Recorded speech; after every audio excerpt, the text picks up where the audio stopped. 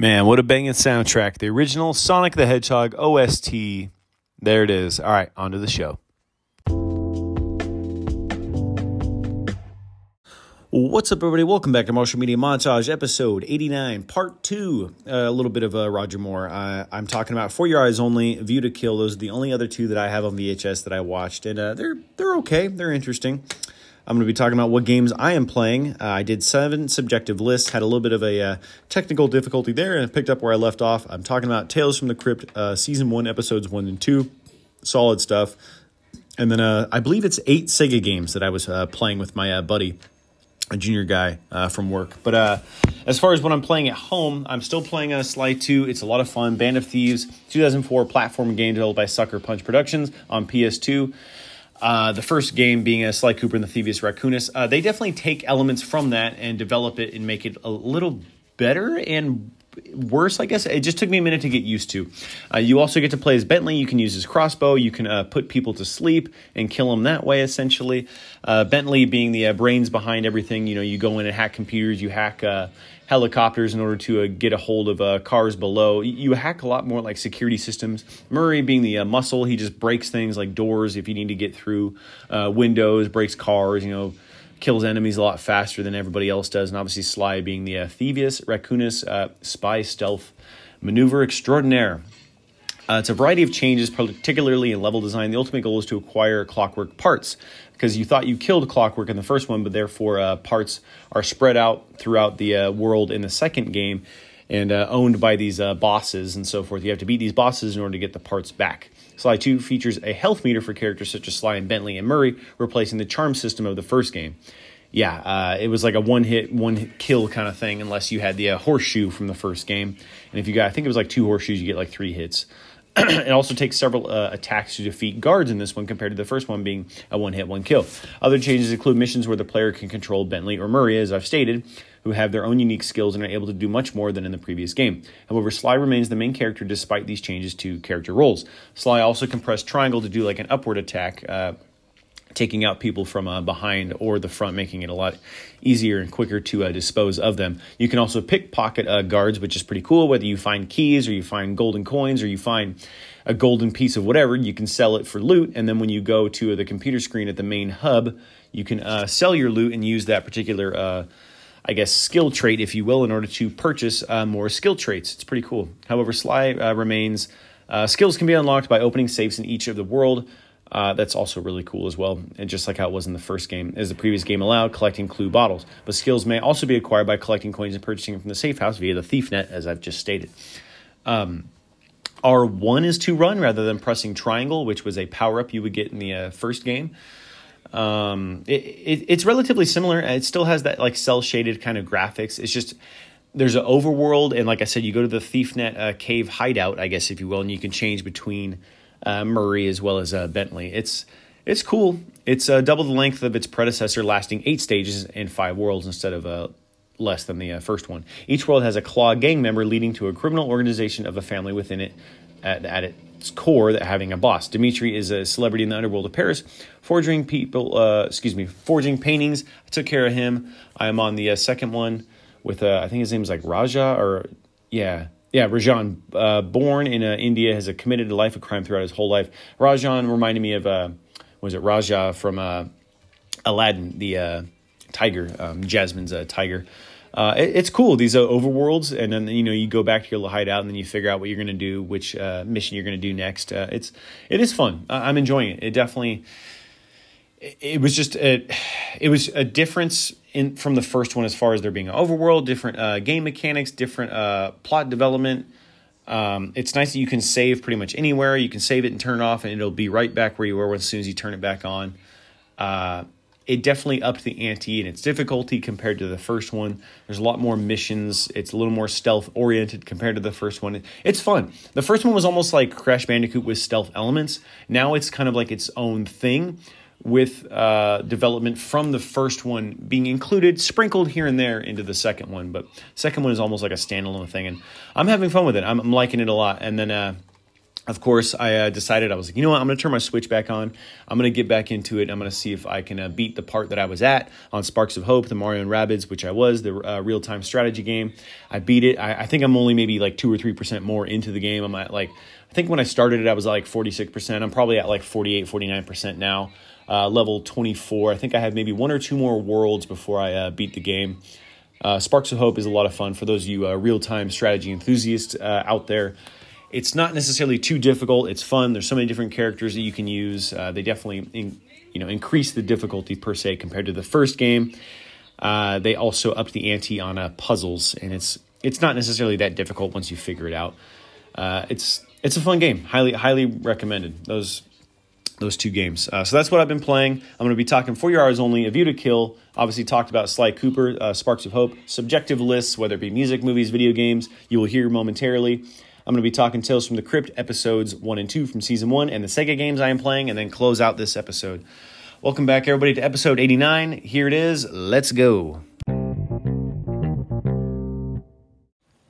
Well, doing my part 2 segment of the other 2 Bond films that I have that I need to talk about that I have by Roger Moore. First one being For Your Eyes Only, a 1981 spy film directed by John Glenn, his feature directorial debut, produced by Albert R. Broccoli, starring Roger Moore as MI6 James Bond, Carol Bouquet, Chaim Topol, Lynn Holly Johnson, as well as Julian Glover. It is the 12th film within the James Bond franchise, produced by Eon Productions. For Your Eyes Only, written by Richard Maybaum, as well as Michael G. Wilson, based on 2 short stories from Ian Fleming, actually. For Your Eyes Only, as well as Risiko.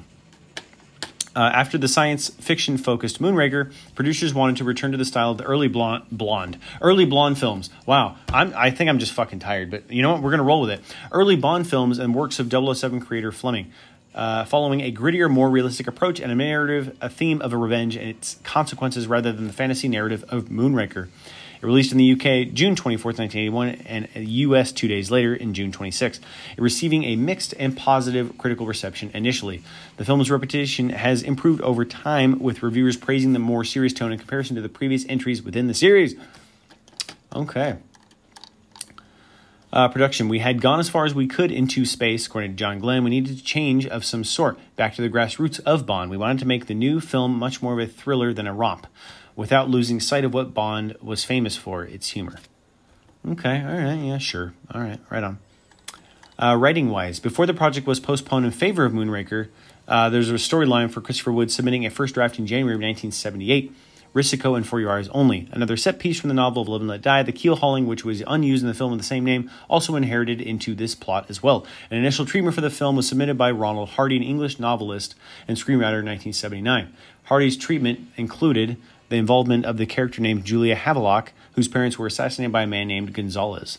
Pre-title sequence For Your Eyes Only has been described as either out of place and disappointing or roaringly enjoyable. I would probably give it enjoyable. I enjoyed it. The scene was shot to introduce a potential new Bond to audiences, thus linking the new actor to elements from previous Bond films. Okay. Richard Maybaum later said that we tried to return to the earlier films with For Your Eyes Only, but we didn't have Sean to make it real, of course. Of course! You can't make a fucking Bond film without me. I see it. I get it. I was very disappointed with the way that the love story was handled. The whole idea was that the great lover James Bond can't get to first base with this woman because she was so obsessed with avenging her parents' death. Nothing was ever done with it. It was the director that didn't feel that there was a love story there at all. And yeah, I can get on board with that. I get it. There was a Citroën 2CV 007, a yellow-looking kind of woody wagon, Volkswagen Beetle, I guess, if you will, more or less. Okay. Filming and production began September 2nd, 1980 in the North Sea, with 3 days shooting exterior scenes at St. George's. Although the previous film had been shot almost entirely outside of the UK, new Conservative Prime Minister Margaret Thatcher's tax cuts allowed the shoot to return to Britain. In the interiors at Pinewood Studios. Of course they were, 007, as well as the ship's explosion, which was done with a miniature and Pinewood's tank on the 007 stage. And rightly so, right?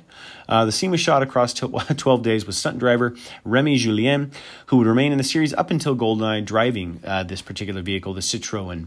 4 2CVs were used with modifications for the stunts. All had more powerful flat forward engines, and one received a special revolving plate on its roof so it could get turned upside down. That's also pretty damn fucking cool. Many of underwater scenes in this film, especially involving close-ups of Bond and Melina, were faked on dry sound stages. A combination of lighting effects, of course, slow-motion photography, wind, and bubbles adding to post-production, giving the illusion of actors being underwater. Actress Carol Bouquet reportedly had pre-existing health conditions preventing her from performing underwater stunt work. Aquatic scenes were done by the team led by Al Giddings, who had previously worked on the film The Deep, and filmed either Pinewood's tank on the 007 stage or an underwater set built in the Bahamas. Production designer Peter Lamont and his team developed 2 working props for the submarine Neptune as well as the mock-up for the fake bottom. Monastery of the Holy Trinity in Meteora served as a location for this particular area. Meteora shoots. That's, okay. The pre-credit sequence using the churchyard, can't fucking speak English, judicial system. The judicial system, the Church of St. Giles, Stoke Poges, Buckingham, there it is again, Buckinghamshire, fucking St. Giles, Stoke Poges, as a cemetery. A symmetry is probably how they would say it. Are you trying to say symmetry or cemetery? Yes, the cemetery. Whatever. While the helicopter scenes were filmed at the abandoned Beckton Gasworks in London. The gasworks were also the location for some of Stanley Kubrick's film Full Metal Jacket in 1987. Damn right it was. That's cool. The helicopter G backs the Augusta Bell 206B Jet Ranger 2 crashed in fog, actually, in 1997 in November 14th, killing the pilot at Cocking, West Sussex, built on 28th December 1972 for a Galeford construction. The score for Your Eyes Only was written by Bill Conti.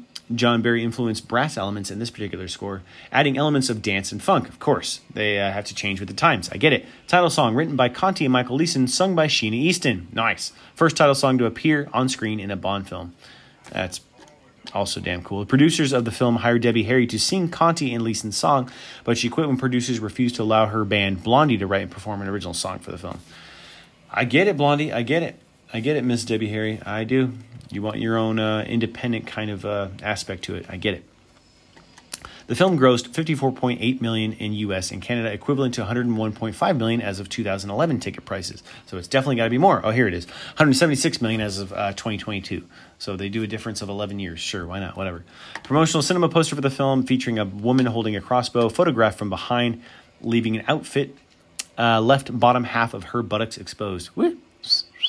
Hey. Significant speculation as to the identity of the model before photographer Morgan Kane identified her as Joyce Bartle.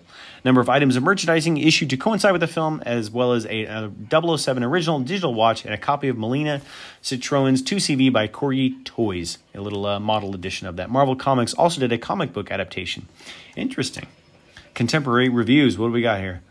Observer Philip French commented that not the first time the pre-credit sequence is the best thing about the film. French was dismissive of Moore's Bond, saying that Bond was impersonated by Moore and referred to Moore's advancing in years. Sure, okay. Jay Scott of the Globe and Mail included it on his list of year's worst films, calling it repellent and ambitiously bad. I would have to disagree. I mean, it's entertaining in its own right.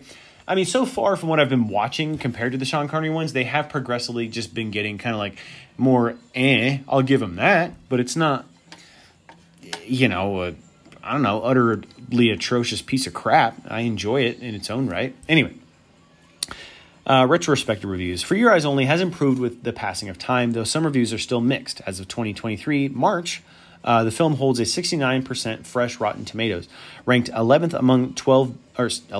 among 24 Bond films. Ian Nathan of Empire gives the film only 2 of possible 5 stars, observing that the film still ranks as one of the most forgettable Bond films on record. I can disagree with that.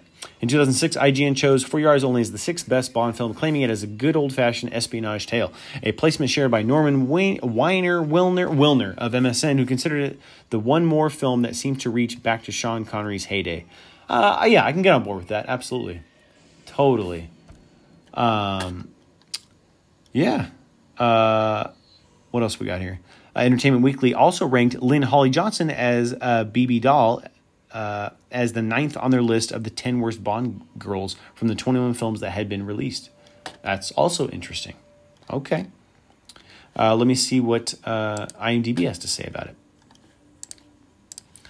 1981, PG, 2 hours and 7 minutes. No one comes close to James Bond 007 with, that's the tagline on the poster art here, with the crossbow and the woman's buttocks showing. Cool.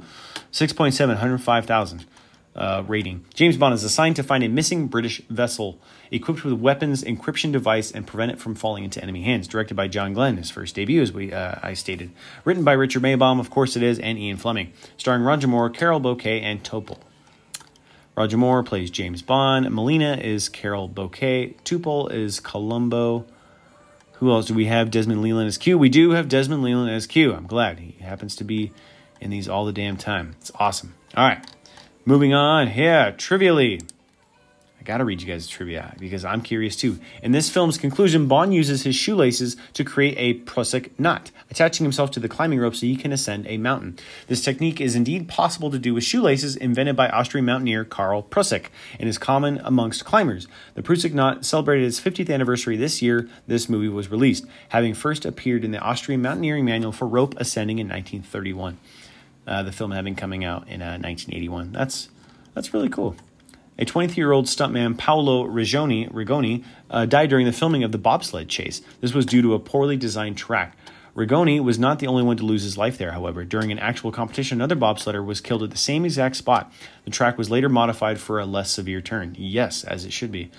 Lastly, the stunt of Bond falling off the cliff was dangerous since the sudden rope jerk at the bottom could be fatal. Excuse me, all I'm burping is water and a turkey sandwich. Derek Meddings developed a system that would dampen the stop, but Rick Sylvester recalled that his nerves nearly got the better of him. From where we were, you could see the local cemetery. The cemetery. Are you saying symmetry or cemetery? The cemetery. The local cemetery. Cemetery gates. Yeah, fucking page here, right? Okay. And the box, to stop my fall, looked like a casket. You don't need to be an English major to connect the dots. The stunt went off without a problem. What else we got here? That is always interesting. I love reading trivia. It's just, I don't know, fascinating information to me that really doesn't, it's not that important, but it's important to me. Release date, June 26, 1981. Country of origin, UK. Spoken English, Greek, Italian, and Spanish. Also known as, I'm about to butcher this one. Here we go. In Toddlicker Mission, apparently. Toddlicker, I'm not quite sure. Filmed in the monastery of Meteor, Greece, as I've stated before. The St. Cyril's Hideout Monastery of the Holy Trinity. Production company, Eon Productions. Budget, $28 million. Grossed worldwide, 54.8. That's pretty cool. Okay, so yeah, they borderline doubled their money. It would have been 56. So they got pretty close. So more power to them. Right on. All right, last Bond film that I own on VHS with Roger Moore.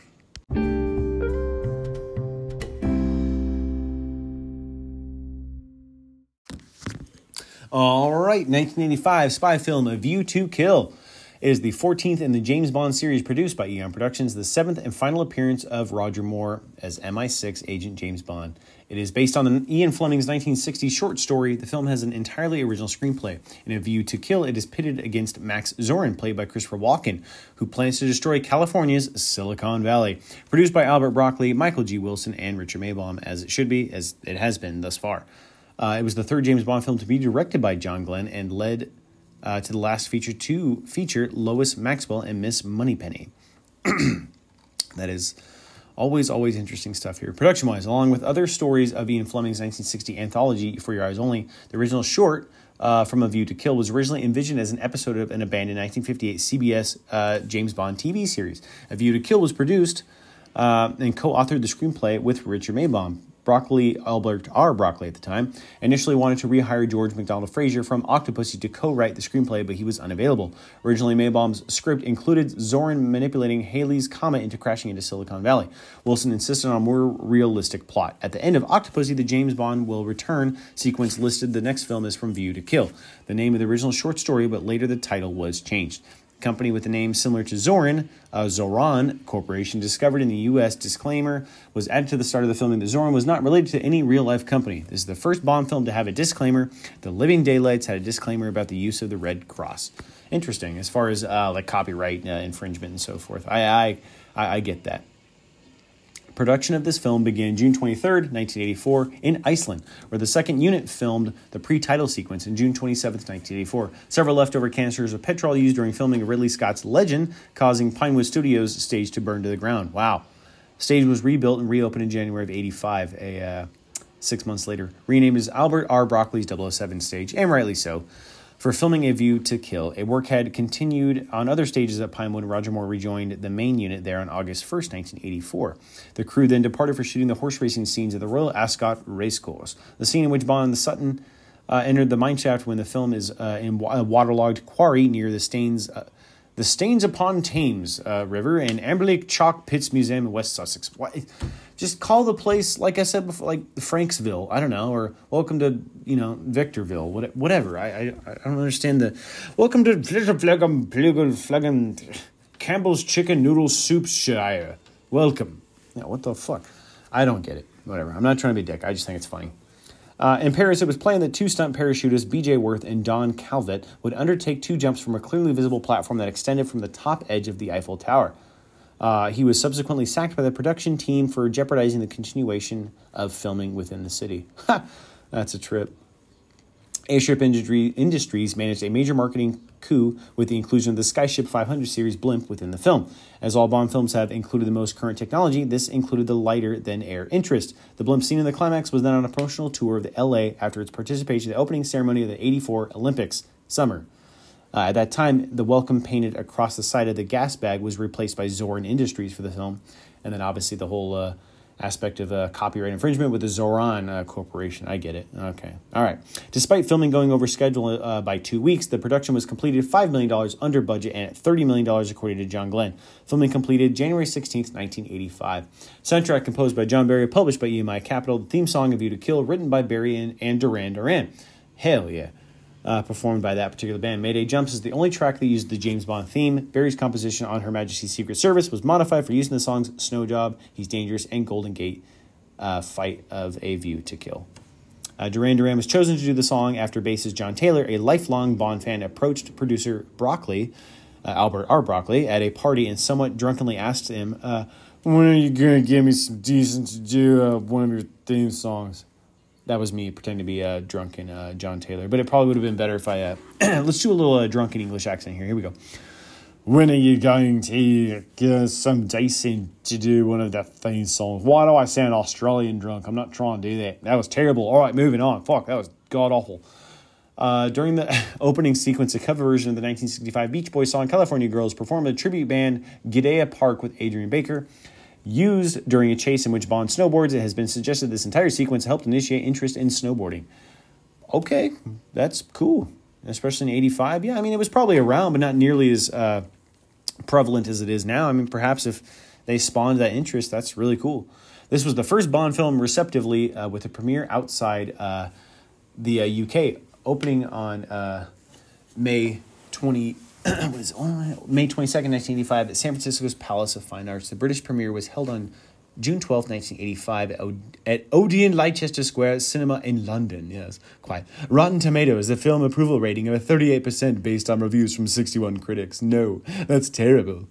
Which is the lowest rating for Eon-produced Bond films on the website. Metacritic, score of 40% based on reviews of 20 critics, indicating mixed or average reviews.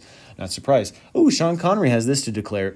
Here we go. Bond should be played by an actor 35 to 33 years old. I'm too old. Roger's too old as well, too.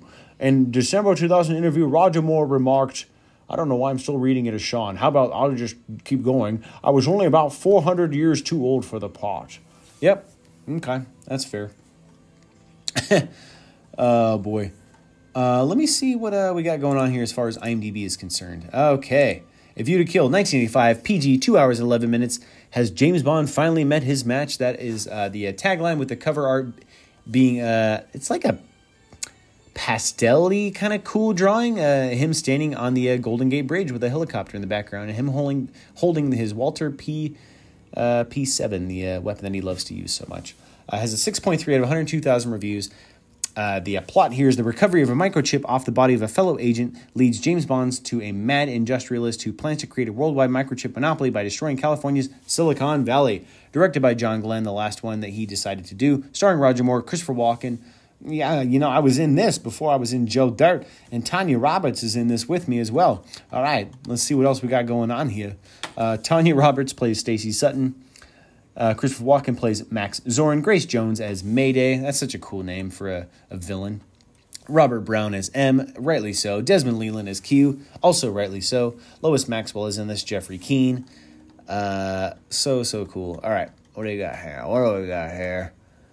Another tagline here is adventures above and beyond all other Bonds. Okay, yeah, it's cool that they're like trying to one-up them, each one that they do. Like they keep trying to make them better, which rather than them just saying, this is the 15th film with Roger Moore or whatever, James Bond. Like just plain and simple, yeah. They're trying to up the ante each time. I like that. Okay. Trivially, Roger Moore turned 57 during filming here, making him the oldest actor to play Bond. Sean Connery was 52 when he did Never Say Never Again 2 years prior in 83. Although only appearing briefly, this movie is Dolph Lundgren's first on-screen appearance, playing General Goggles? Yeah, KGB bodyguard Venz. He landed the position because he was dating Grace Jones at the time of filming and was conveniently on set when director John Glenn realized he quickly needed someone to fill in a simple gun-wielding bodyguard. Okay, that's cool. He also could have been like the blonde Jaws or something, but we already had, Mr. Keel, who played Jaws. This film was Lois Maxwell's final appearance as Miss Moneypenny. Apparently, after she was told that she would be retiring from the role, she thought she could become M as a promotion. Producer Albert R. Broccoli believed that audiences wouldn't accept James Bond being given orders by a woman. Wow, what? Whatever, a different time. M became a woman when Judi Dench took on the role in GoldenEye 1995. Yeah, and she does a good job. I mean, that's where I first saw her as M anyway. At the time this movie's release, Sean Connery told the press Bond should be played by an actor of 35, 33. I'm too old. Roger's too old. That's funny. So apparently it was a news press release rather than just like within an interview. When Stacy lastly, that's not the name. Sorry. Lastly, when Stacy comes out of the shack in Silicon Valley wearing a pair of coveralls, Bond comments, "Pity you couldn't find one that fits." Stacy gives him a dirty look. Roger Moore ad-libbed the line, and Tanya Roberts' reaction was genuine. Ha! Roberts had refused to film the scene until the wardrobe department made her a pair of custom-fitted coveralls that would look flattering on her. Because she was so difficult to work with, director John Glenn decided to leave it in. Ha! Oh, it's funny because she was kind of, I guess, a pain in the ass. Okay, all right, well, whatever. It is what it is. It works. Released May 24th, 1985. Countries of origin, UK and the US. Languages spoken, English and French. Also known as AVTAK, AVTAC? Aflac. The film's also known as Aflac. Sure. Filmed in Chateau de Chantilly-Oise, France. James Bond stays at Zorin's estate there. Production companies, Eon. Box office. I'm going to guess maybe 35 and it grossed maybe 50.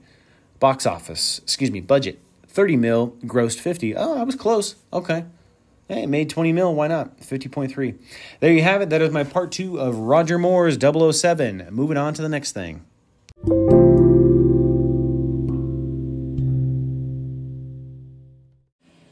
All right, everybody, as soon as I logged on to MSN to be talking about some other things, as is tradition now with my show, evidently MSN decides to throw at me a couple, surveys and, subjective as well as objective lists that I would like to verify what they have, as well as give you my take on some of these things, whether it's worth watching, playing, eating, drinking, whatever the hell it is.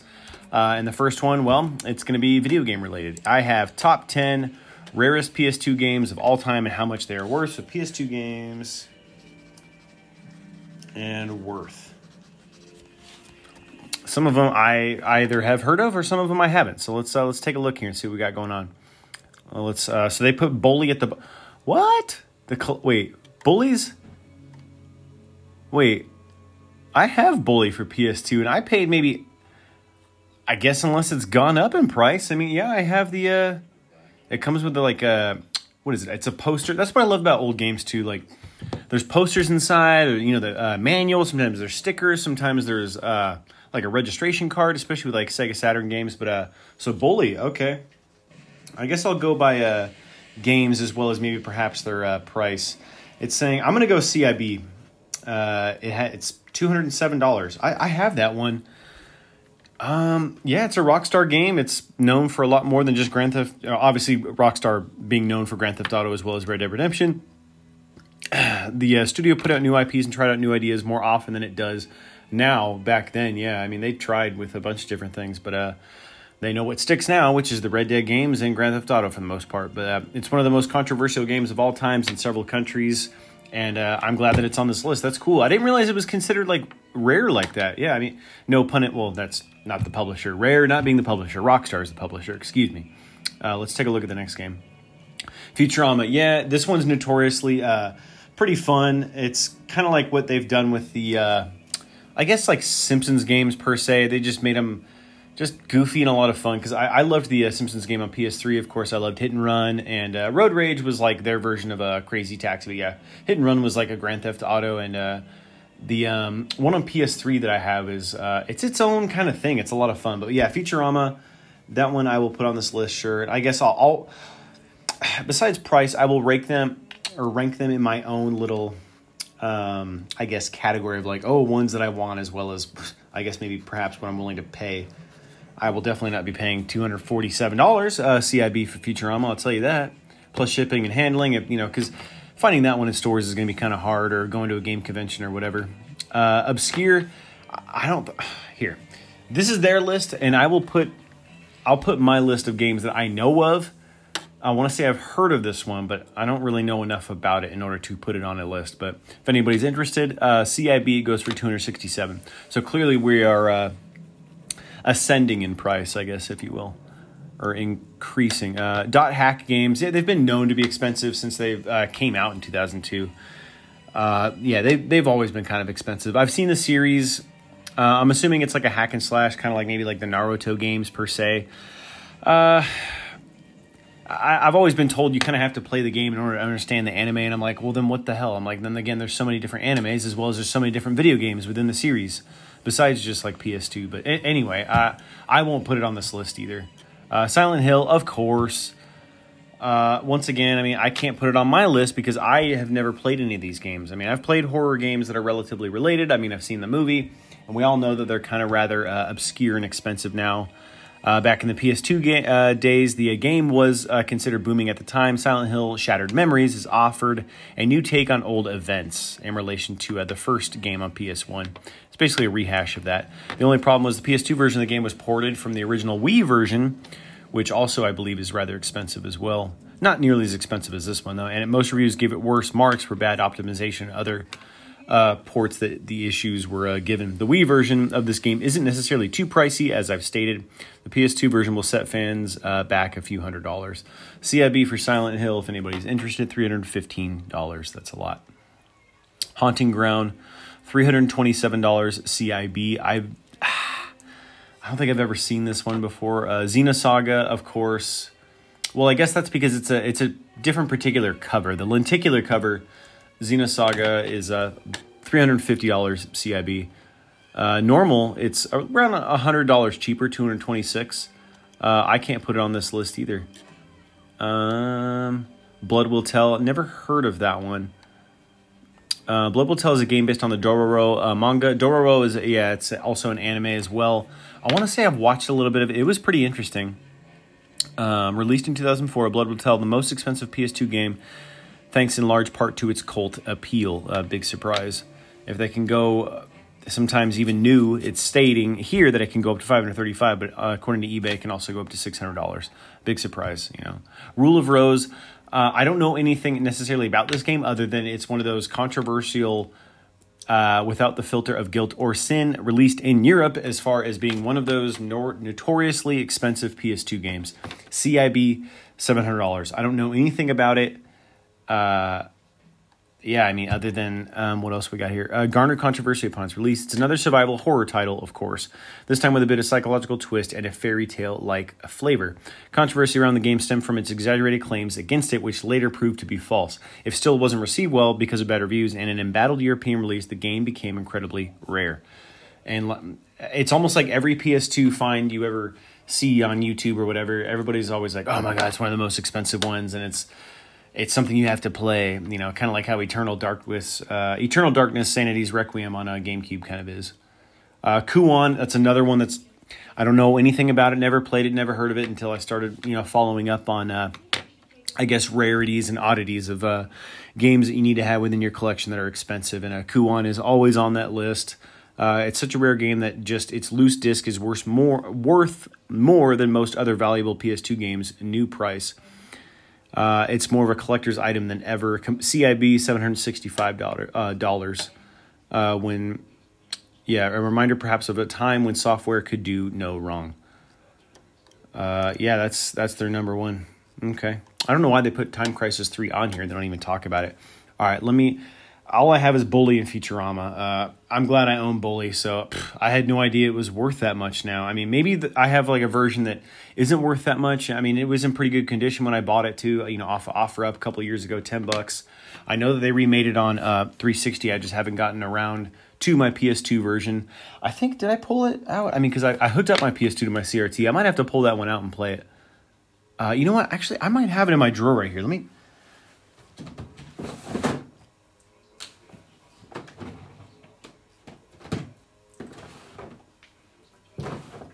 Nope, I don't have it in my drawer, or at least not on me. It's in a box. I know exactly where that box is, so I might have to pull that one out and take a look if it's that collector's edition. If so, I mean, I'm sitting on $200. Not that I'm going to sell it. I want to play it, but anyway. All right, next list. What do I have here?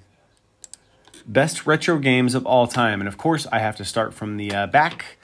Let me scroll. Hang on a second here, guys. Why'd they go? Okay, hang on. What do we got here? All right, starting from the back. Ooh, they put, okay. So best retro games of all time. I like stuff like this, especially because it's obviously very, very subjective. It's very objective as well. I mean, because it all depends on whether you like 3D, 2D, what type of gameplay you like. I mean, and I like most types of games. I think you guys already know. I think the ones that I don't really necessarily care for are typically just fighting games, only because I'm not very good at them. I mean, that's like saying, like, why play golf if you're not any good at it? I don't know. I mean, I guess you could play to get better, sure, but I don't know. Golf's just not my thing. If I want to play like an old type sport, I guess I'll play tennis. Personally, I love tennis. But okay, best retro games, number 25. They have here Symphony of the Night. So Symphony of Night, Castlevania, of course, it has to be on this list. I've played other games that are similar to this. I mean, I've played Rondo of Blood on a PC Engine CD-ROM. I've played, I guess that's the precursor to this game. It's not necessarily the Metroidvania aspect, because this game is basically what started that Metroidvania aspect, hence Castlevania and Metroidvania. The whole going back and, you found a key here, you got to go open up this door, and leveling up system and so forth, magic and, extra abilities and all that. I've played Aria of Sorrow, I've played Circle of the Moon. I've played a lot of similar ones that are in later catalogs, like the GBA titles as well as the Nintendo DS titles. Let me get a sip of water real quick. Okay. So moving on, we have Castlevania Symphony of the Night as number 25. Let's see what else we got here.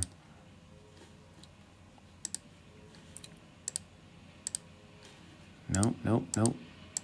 Okay, number 24, Outrun 2006, Coast to Coast. I believe I don't have Outrun. But that's also one of those, I want to say, kind of borderline expensive ones now, if I'm not mistaken. I want to say this was I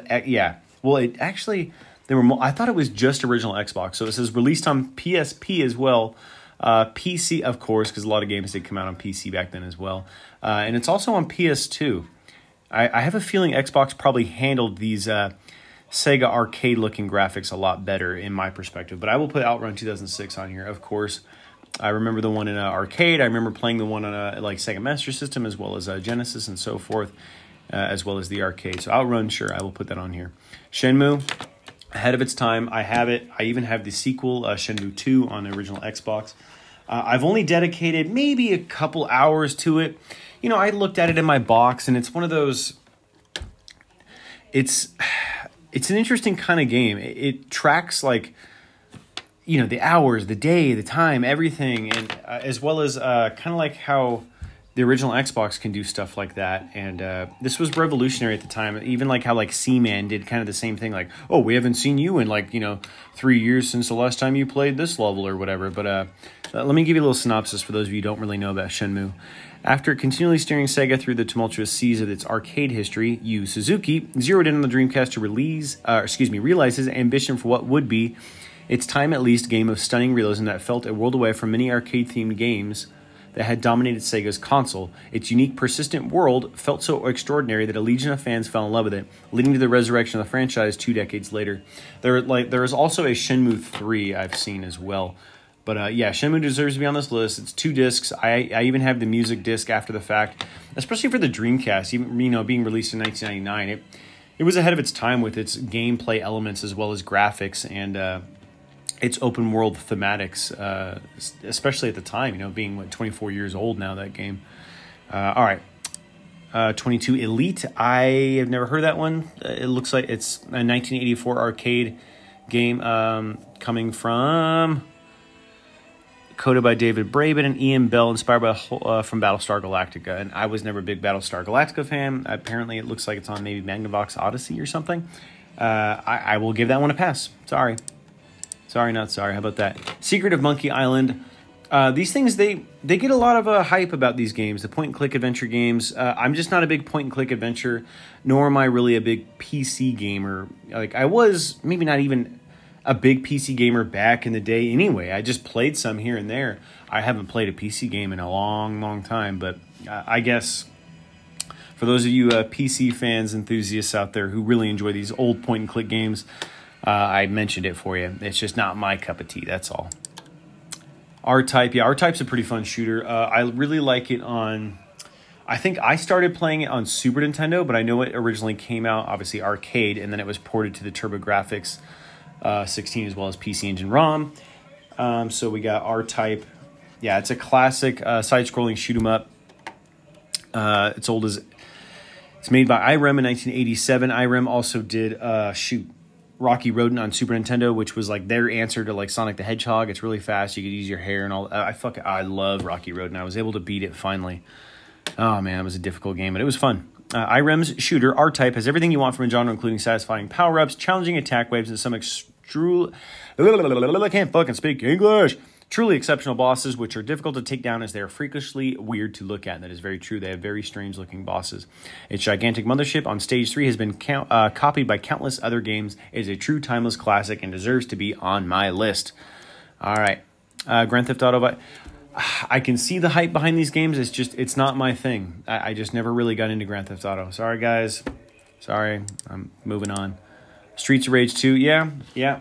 I will talk about Streets of Rage 1 here in a little bit, but Streets of Rage 2, yeah, I had a lot of fun with the first one a little while ago. I don't think I beat the second one, or I might have gotten pretty close. The way that Streets of Rage 2 ending is set up is rather similar to how the first one is set up. It looks like they slightly increased the graphics. It looks like they probably increased the I guess a strategy as far as jumping over characters. You can, grapple them and throw them, at other characters. You pick up weapons. You can pick up items to increase your health, items to increase your life.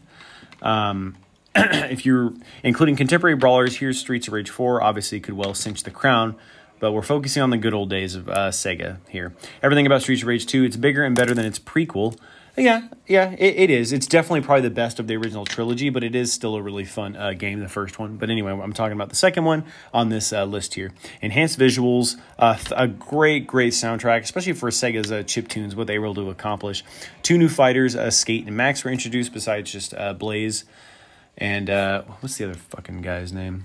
Axel, excuse me. I should have known that.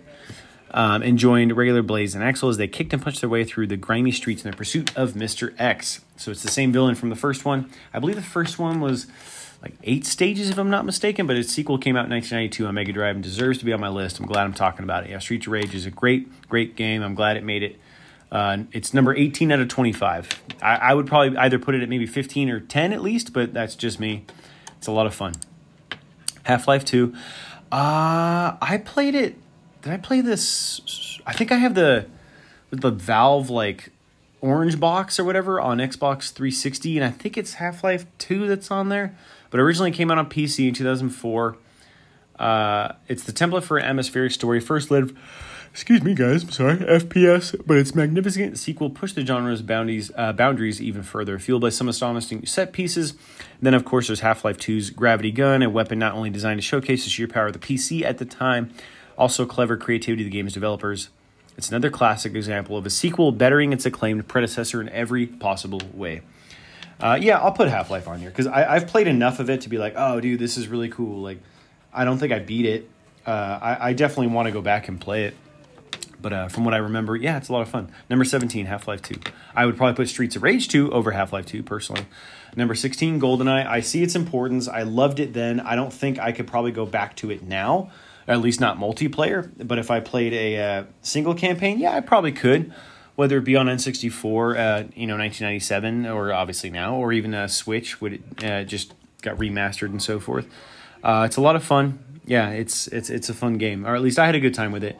I don't necessarily know if it holds up. I haven't played it in a long time, but I had fun with it then. Yeah, I played a lot of it. Sonic the Hedgehog. I'm glad Sonic's above GoldenEye. Yeah, so Sonic Classic Hedgehog, the first one, 1991, I believe. Yep, 1991, released on Sega, of course. Sonic, also on Mega Drive as well, the Japanese and European edition, designed to compete against the platforming supremacy at the time of Nintendo's Super Mario series, of course. Yuji Naka's game was majorly focused on speed over exploration, still offered plenty of opportunity to explore its colorful zones that Sonic sped through.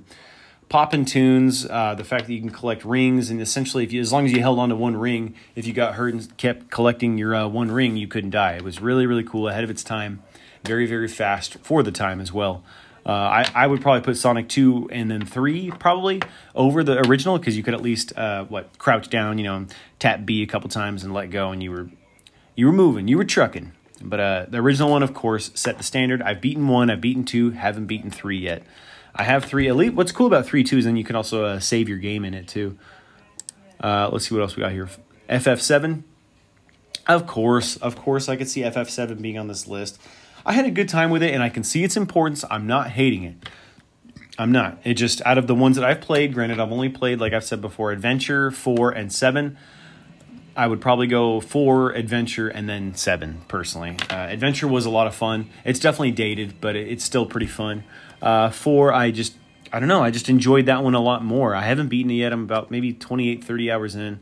I'll have to go back. That, or I might even just have to start over, because I think I got to grind. I'm like on the moon. Anyway, but yeah, Final Fantasy VII, of course, PS1, 1997.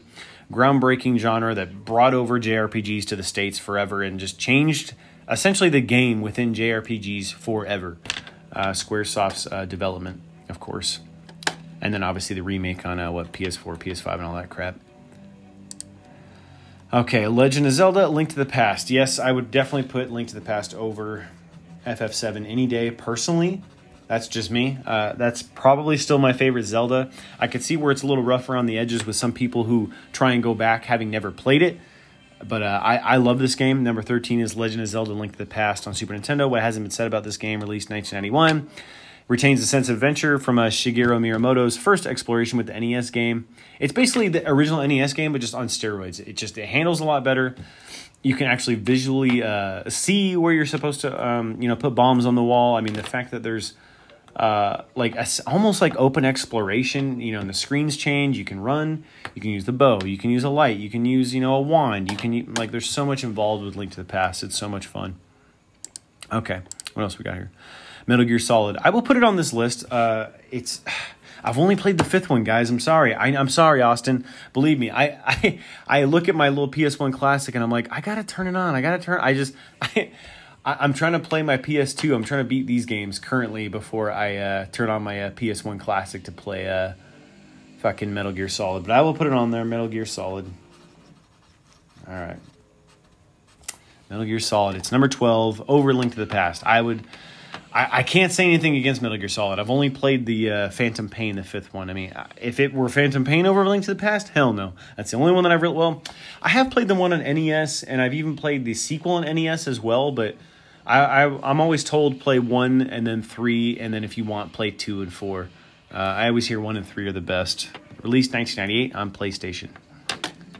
Hideo Kojima's masterpiece, apparently. Okay, let's move on. It's number 11. Shadow of the Colossus. I loved that game. That one's definitely going on my list. I fucking love this game. It was a lot of fun. Released on PS2 in 2005. You can almost hear your PS2 strain and creak as it struggles to run Fumito Ueda's fiercely ambitious game. I have the remake on PS3 with ICO or ICO, however you want to pronounce it. It's a dual disc. Or no, excuse me. I think it's just one disc and it has both games on there. It's nothing more than a boss rush with your protagonist Wander searching the bleakly beautiful Forbidden Land in the hope of resurrecting a young maiden called Mono. Aided by his trusty horse Argo, Wander must solve light puzzles and simply platforming to reach the resting places of these powerful beasts that hold the key to unlocking Mono's return. It's 16 levels. I mean, you can't even really call it levels. It's open world. You find these 16 colossi, and you basically just take them down. There's no minions. There's no keys to whatever. You literally just travel the world, and you have to find these bosses, and you just take them down. That's it. So I can see why they consider it a boss rush. Sure, why not? It's definitely a masterpiece and something to behold. Super Mario Kart, I'll put it on this list. I would probably do 64 as well as Double Dash and even Mario Kart 8 over the original Super Nintendo, but I get it. We're talking, best retro games. So SNES, I can't. They should have put, I think, the 64 version, but whatever. Super Mario Kart released 1992. It was originally planned, apparently, here as a two-player sequel to the F-Zero game that came out prior, which was borderline a launch release, if I'm not mistaken. They rethought several months in and put Mario and his mates in the game, instead helping to popularize a whole new subgenre, kart racing, within the process. And they did, with its deliciously hellish battle mode and time trials that had us missing all manner of important appointments. Nintendo created such a successful formula that has been ripped off ever since.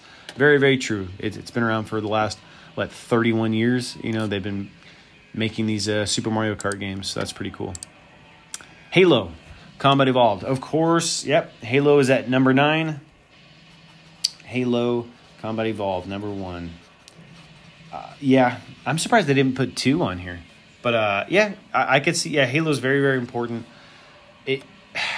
I would say, how about we'll say, GoldenEye set the foundation for the house, and then Halo built the house as far as first-person shooters are concerned. They revolutionized it. They capitalized it with Bungie backing them up back in 2001, man.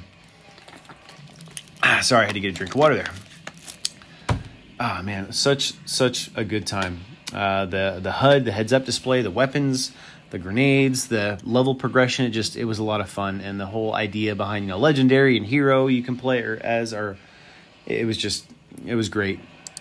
I loved Halo. I still do. Street Fighter, it's like Street Fighter and Mortal Kombat are probably my two favorite fighting games, even though I'm really not the biggest fighting game enthusiast. I said that 25 minutes ago now at the beginning of this episode, but or this little segment here. Street Fighter 2 is probably, I'm putting it on this list because I had a lot of fun with it. I've played it on Super Nintendo. I've played it on Sega. I've played it in an arcade. Street Fighter 2 is fantastic. It came out in the arcade in 1991 on Capcom, if anyone was interested in regards to that information. Mario 64. I think I'm more of a Mario Galaxy fan, personally. I mean, I even like Mario Sunshine or Super Mario World or even Mario Brothers 3, Mario 2 over Mario 64. But I can see its importance. It totally just set the tone for 3D platforming ever since 1996 when it came out. The exploration, filling the world with all manner of engaging missions, from racing turtles to navigating a deadly toxic maze to fighting Bowser to catching a rabbit to, running away from the ghosts and then, swimming down and, finding the Loch Ness and all. There was just so much involved in secret worlds. I get its importance. It's just not my favorite within the catalog of Mario games, but I will put it on this list because, rightly so, it deserves to probably be on this list.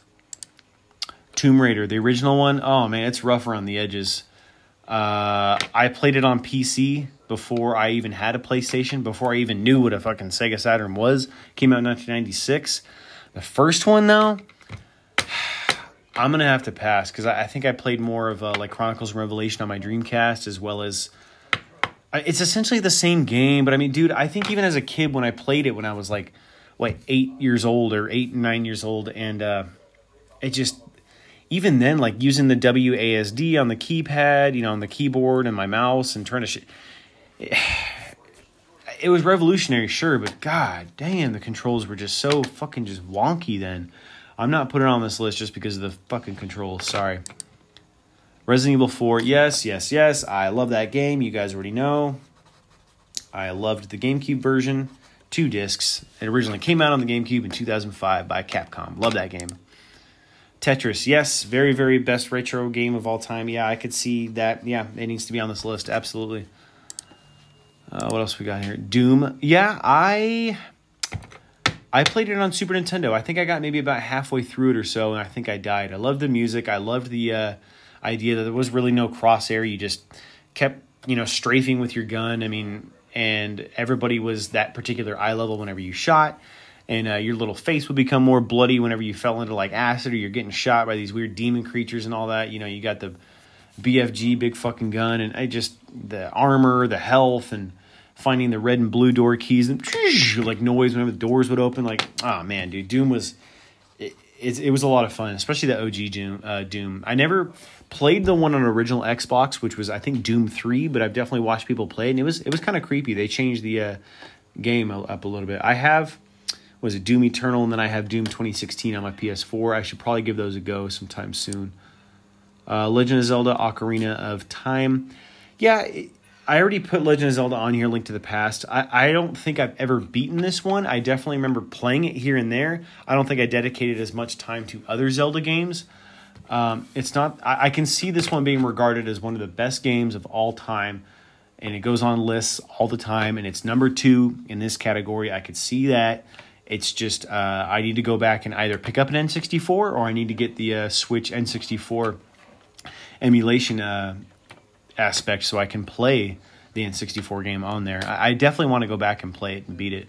I think as far as Zelda terms, I pulled out my Wii so I can play and beat Skyward Sword, and then on my original NES, I have emulated. I want to play Oracle of Ages and Oracle of Seasons, and then I will probably... Well, I mean, I have Twilight Princess. I want to say I've beaten it before a couple times. I have the game guide. I don't know, but I definitely want to play Skyward Sword first before I play anything else. I do have Breath of the Wild, too. I've only dedicated maybe like an hour to it.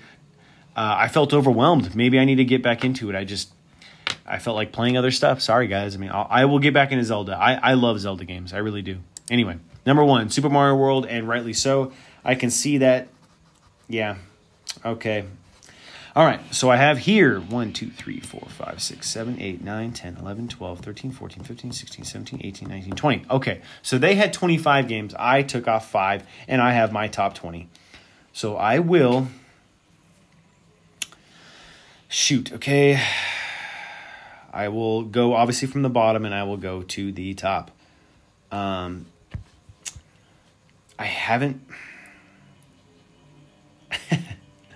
I'll probably put Half-Life 2 at the bottom. I'll put GoldenEye at number 19. I will put Symphony of the Night at 18. No. That one probably deserves to be higher. I really enjoy the Metroidvania style. I haven't given that one time yet. I have it on my PS3 on the PS1 emulator before the PSN store went down on the PS3. I made sure to buy that one on purpose. Fuck, dude. Super Mario Kart. Yeah, I'll probably put Super Mario Kart at the bottom because I'm just like, Street Fighter. I'll probably play Street Fighter 2 over Super Mario Kart, or nothing personal. I'll put Mario 64 at 16. I will put MGS, Metal Gear Solid, at 15. Only because I haven't necessarily played it yet. I think that's a fair statement because otherwise I'm like, ooh. I'll probably put Outrun 2 at 14. I will put... I mean, Halo's good. I love Halo. I really do. I've played it so many times, and I'll put original Halo at 13. I will put Final Fantasy 7 at 12. I'll put Sonic at 11. I will put Link to the Past at 10. It probably deserves to be higher on my list. But I'll probably put Symphony of the Night at 9 because I'm very, very curious. I really want to play that one. Shenmue was really cool. I definitely want to go back to playing that one as well. R-Type was a lot of fun. 7. Shadow of the Colossus will be 6. Resident... No, okay. I will put Doom at 5. Resident Evil 4 at 4. And what else am I missing? I have 3, 2... Ooh, okay. I will put Streets of Rage 2 at 3. I will put probably Super Mario World at 2 and then Tetris at 1. I was debating about putting Super Mario World at number 1 only because, I mean, it's great. There are some things that I still haven't necessarily found, like all of the access to how to get like through Star World, or how to get like all of the exclamation points so you can get the extra blocks. I don't think I've ever 100%ed it. I've definitely gotten pretty far and close with that aspect. Who doesn't love Tetris? I mean, everybody, it's applicable and accessible everywhere. You can play it on almost anything, your phone, computer, Game Boy, PS1, PS2. I mean, it's everywhere. Tetris is everywhere, and it's still just as fun as it was when it came out today.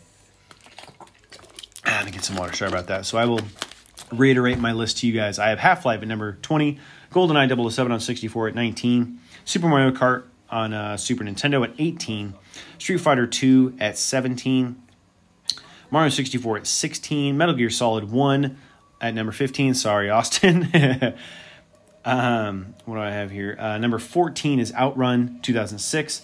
I want to say I've played it. I need to play more of it. I'm not really a big racing game fan, but it was a lot of fun. I had fun with that. It was just different.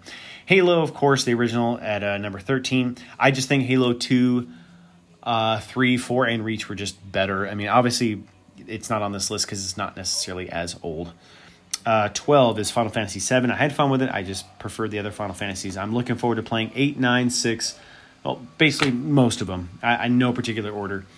11 is Sonic. I love Sonic 1. I think I'm more of a Sonic 2 and 3 fan, but Sonic 1 is fun. It's a staple. It needs to be on this list that high. Link to the Past. Love that game. Beating it. It's so much fun. Love that game. Super Nintendo. Symphony of the Night. I'm curious to play that game. I do enjoy Castlevania games. I've beaten one. I'm almost near the end of Bloodstains on... Bloodlines. I'm sorry. Castlevania Bloodlines on Sega Genesis. And... Simon's Quest is interesting. I'm intrigued. It's weird. It's cryptic. It's hard. And then Castlevania 3 on original Nintendo is a lot of fun. And Super Castlevania 4 with the whole aspect of, you can traverse differently with your whip. It was just really, really cool. But I will definitely go back and play Symphony of the Night soon. Shenmue is number 8. Very revolutionary for the Dreamcast. R-Type, great shooter. I love my shooters. That's number 7. 6 is Shadow of the Colossus, a giant boss rush game. Beautiful graphics, just fun. Very immersive. Doom was a lot of fun. I have a lot of nostalgia for that one. Number 5. Number 4 is Resident Evil 4. Fucking love that game. Super Mario World is number 3. Number 2. Oh, boy, where did I can't even read my own fucking... I'm sorry. Number 2 is Super Mario World. Number 3 was Streets of Rage 2, excuse me. And then Tetris obviously being number 1. All right. Wow, I had a lot to say about that list. Then again, I'm a big gamer, so big surprise there. 12 of the most famously heavy metal guitarists of all time. Let's take a gander here. Number 12 is Adam Jones. Adam Jones being the guitarist for Tool. Yeah, okay, 12 heavy metal guitarists. I mean, they're more like prog rock, but sure, why not? Whatever. All right. I'm splitting hairs here, I guess. Prog rock can have many different, different variations. Inspired by surrealist masters like Salvador Dali, H.R. Geiger, Adam Jones developed a unique aesthetic defining Tool's visual identity. Absolutely. Adam Jones, so Tool. I will do another little list here. Adam Jones, Tool. 12 most famous. Okay, 12 famous heavy guitarists. I'll just label it that. Heavy guitarists. Okay, Adam Jones, got it. Scrolling up here. Devin Townsend, Frank Zappa to Meshuggah. Okay, Meshuggah's cool. Yeah. And Frank Zappa's interesting too. Okay, all right. Devin Townsend, he will go on here. Devin Townsend, Meshuggah. They're interesting. Meshuggah, it's a different kind of, I don't know, different kind of like heavy hard rock metal. It's interesting. Okay. Jeff Loomis from the band Nevermore. I don't really know them all that much, so I can't really... I'm sorry. I'm going to have to give that one a pass. Sorry. Moving on. Marty Friedman. Oh, yeah. Good old fucking Megadeth. Yeah, hell yeah. Of course, his icons being Jimi Hendrix and Randy Rhoads, because he was able to definitely infuse the two in his own right, with Hangar 18, Tornado of Souls, Symphony of Destruction, leading him to the throne of Megadeth in 1990. Absolutely. Yeah. Okay, Marty Friedman absolutely needs to be on this one. Marty Friedman, Megadeth. Totally. Love Megadeth. Okay. All right, what do we got here? Zakk Wylde, of course, being in Pantera now with Ozzy Osbourne, No More Tears, Crazy Babies, Miracle Man, Stillborn, In This River, Fired Up, Black Label Society. I mean, Zakk Wylde's, He's incredible. Okay, all right, yep, okay. He's always got really cool guitars. Looks like a fucking ripped ass Viking too, always. All right, what do we got here? Chuck Schuldiner, whatever, from Death, of course. Yeah, Death is fantastic. I really enjoy Death. Zombie Ritual is fucking fantastic. Crystal Mountain, Pull the Plug. I mean, they're just... Yeah, the dude was a god, rest in peace, man. Chuck Schuldiner. I really enjoy the band Death. Really cool logo. Just really cool, just that, groundbreaking, like, death metal sound next to Cannibal Corpse at the time. So, yeah, Chuck deserves to be on this list. Richie Blackmore in Deep Purple. Yeah, okay. Richie Blackmore, yeah. Okay. Yeah, with his song, obviously, Smoke on the Water, Highway Star, Child in Time. He founded the band Rainbow. Songs like Stargazer, Man on the Silver Mountain, Gates of Babylon. Richard Blackmore, yeah, he's just revolutionary in the game of heavy-sounding rock at that particular time. Of course, Adrian Smith, Iron Maiden. Yeah. Yep. Oh, man, I love it. Oh, I love Iron Maiden. Wasted Years, Fear the Dark, 2 Minutes of Midnight. I mean, beyond his work in Iron Maiden, Adrian also pursued solo projects and collaborations in the early 90s. He has 2 critically acclaimed solo albums, Silver and Gold, as well as Universe. But, being inspired by bands, obviously, like Black Sabbath and Zeppelin at the time, of course, Iron Maiden had their own flavor of mysticism and just fantasy. It's awesome. Beautiful, beautiful guitars. Of course, Dave had to be on this list. I'm surprised Dave... Well, I mean, 2 Megadeth... I might... Well, they're both... Fuck it. I never put normally 2 of the same, band member or 2... the same directors. I mean, I'm putting Dave on here, dude. Dave Mustaine is phenomenal. Dave Mustaine, Megadeth. Yes, absolutely. I will put Megadeth on here twice. I don't care. I like Dave Mustaine. Fantastic. I mean, what hasn't already been said about Megadeth? James. They put James over fucking... James is just rhythm guitar. Dave's like lead. I mean, come on, man. I like James, but okay. I'll put him on this list. Okay, I'm more of a, I think, Megadeth fan over... Well, I do... Okay, I take that back. I would probably go... My big 4 now, It's obviously subjective, and it's always, like, mood-based. If I did my own big 4, I'd probably go... Fuck, that's hard, man. I would probably start Slayer, and then I'd probably go Metallica, Megadeth, and Anthrax. Usually, I think I go Slayer, Megadeth, Metallica, Anthrax. It's nothing against Anthrax. I just don't listen to it as much as I do the others. I do enjoy Scott Ian. I do. I just don't listen to it as much. Man, that like hurt to say that I put Metallica over Megadeth. Man, yeah, but Metallica is just so important. Well, they're all important in their own right, but anyway. James Hetfield is their number 3. I will put my own numbers here momentarily. Randy Rhoads, number 2. Black Sabbath, of course.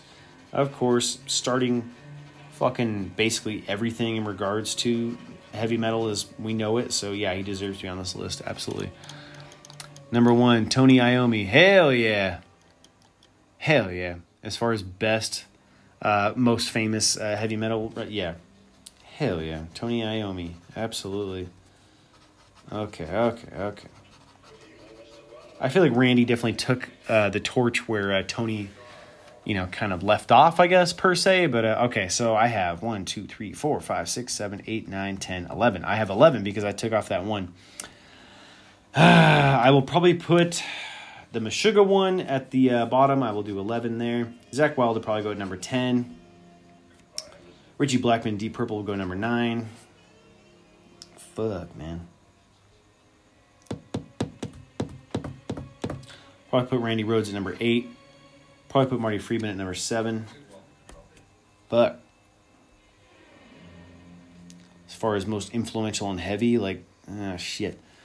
Yeah, I put Adam Jones at number 6. Tool.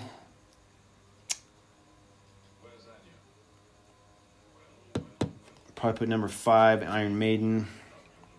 Fuck, that's 4, 3, 2. Fuck.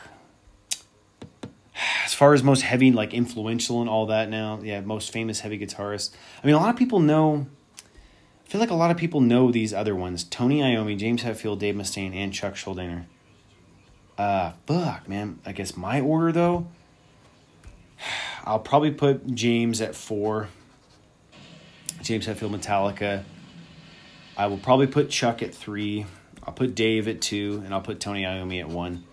Yeah, Tony's just the most famous, probably heavy guitarist of all time. He deserves to be their number 1 as well as my number 1. Okay, all right, moving on. Ranked most hilarious comedies of all time. Oh my God. So most hilarious comedies. Okay, let me see what we got here. What they have and what I will have as well to add to it. 31 was Ghostbusters. So I will definitely put Ghostbusters on, yeah. Because they labeled it this time as a comedy.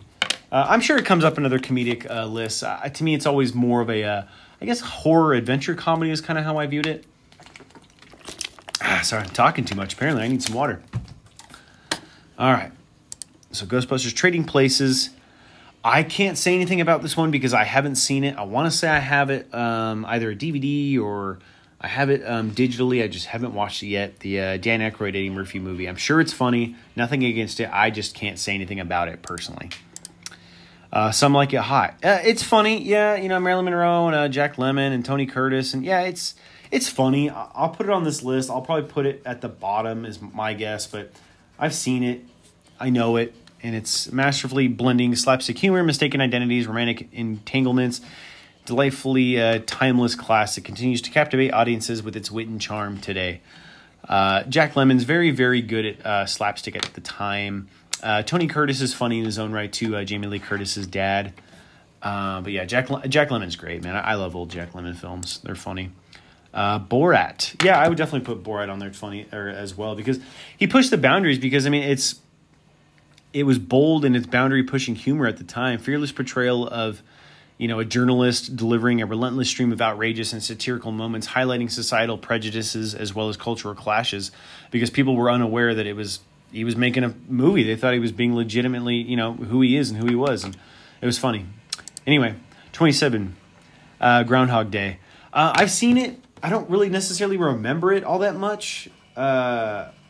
Considering the title, Groundhog Day, it should repeat itself. Therefore, you should remember it. But regarded as one of the best comedy movies of all time, thanks to its ingenious premise, Bill Murray's standout performance, blending humor, introspection, philosophical undertones, elevating it beyond a typical comedy for the time, and it still stands the test of time. It's a comedic masterpiece that resonates with audiences on a profound level today. I'll put it on this list. I've seen it, been a long, long time. Same with, like, What About Bob? A lot of his, like, earlier obscure comedies, I'm like, yeah, I've seen him, but I just don't remember him as well as other Bill Murray films. Monty Python, Holy Grail, yeah, okay. It is funny. It's just, I don't know, British humor, it's just different. It's not, I don't know. I'm one to talk. I mean, I love Bean. I love Rowan Atkinson. I love that shit. But I mean, Monty Python and Holy Grail, that's probably the one that I remember the most compared to, like, you know, The Life of Brian and all their other films that they have within their canon or catalog. But sure, I'll put it on this list. That one also might be kind of a throwaway title as well. Forgetting Sarah Marshall, I don't think it's one of the most hilarious comedies of all time. I wouldn't put it on this list. No. I mean, it's funny, but it's not going on my list. Clueless, I'd say it's more of like a coming of age kind of like goofy 90s. It's funny, but I wouldn't put it on this list. I'm moving on. The Jerk. Yeah, Steve Martin, The Jerk. Love that movie. Okay, yeah, I remember watching that like on TV when it was on Syndicate back in the day with my dad like all the time. Then I had a VHS as a kid. I don't have it anymore. I want to say I have a DVD copy now. It continues to bring laughter and joy to audiences, solidifying its status as a comedic classic to this day with its absurdities. Yeah, it's just so dumb. It's great. Love it. White Chicks, I wouldn't put it on I wouldn't even, if there was like a top maybe like 100 maybe, it would be in there because it's important, because it's definitely influential in its own regard. I don't think it's that funny. I mean, they're making a sequel supposedly that's coming out pretty soon. I have a feeling it's not going to do that well, but we'll see what happens. Animal House, yeah, I'll put Animal House on here because, I mean, I could see of all time. It stood the test of time. People still talk about it. National Lampoon's originally, you know, with Mr. Belushi before he passed. Rest in peace. It's a very important film. Office Space, yep, love that movie. I'm glad they haven't touched that one and left that one alone or made a sequel or a prequel or whatever the case may be. You know, Mike Judge. Yeah, it's... You touched my stapler. Oh, man. It's so funny. Airplane, yep, I'm glad it's on this list. Airplane is number 19. All right.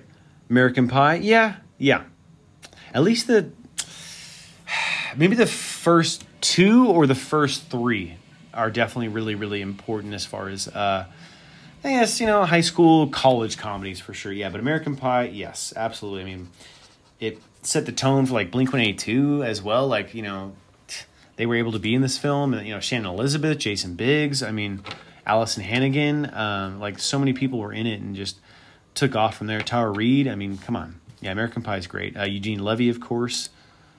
Mrs. Doubtfire, of course. Yep, stood the test of time. Mrs. Doubtfire, number 17. Okay, absolutely love that fucking movie. So funny. Spinal Tap. It's funny, but I probably wouldn't put it on a list. I wouldn't. It's a mockumentary, which is still, yeah, considered a comedy, but it's not going to be on my list. Excuse me. Sorry, guys. Big Lebowski. Yeah. It won one of my lists last time. I don't know with these contenders here if it will win this list. We'll see. But it's definitely a cult classic. Love that film, the Coen Brothers. Marx Brothers left their mark with Duck. Oh, Duck Soup is on this list again. Yeah, I'll put Duck Soup on there. Everyone always only really talks about Duck Soup. I mean, you know, there's Coconuts. There's so many other freaking Marx Brothers films within their catalog that are really like A Day at the Races, Night of the Opera. Like, you know, Marx Brothers are great. I love their work. Napoleon Dynamite, I know it's very subjective with a lot of people. It's very polarizing. Either people love it or they hate it. And me, I guess personally, I loved it. I thought it was so dumb, it was great. I will put it on my list. I don't know where it's going to go yet, but Napoleon Dynamite here is number 13, ranked above all those other movies that I mentioned, which is pretty crazy. Yes, thank you. I am so glad it is on this list. Not Another Teen Movie is number 12. Fuck yeah, dude. I love that movie. I don't think I've ever seen it on any comedic list, like, ever. Oh, man, I'm so glad it's on this list, though. Not Another Teen Movie. Okay, absolutely. I will keep it on this list. Let's see what it lost to. Spaceballs, I can see the importance of Spaceballs being number 11. I could see that. Why not? Mel Brooks, Rick Moranis. Come on, dude. It's great. Dr. Strangelove will not be on my list because I did not care for that movie.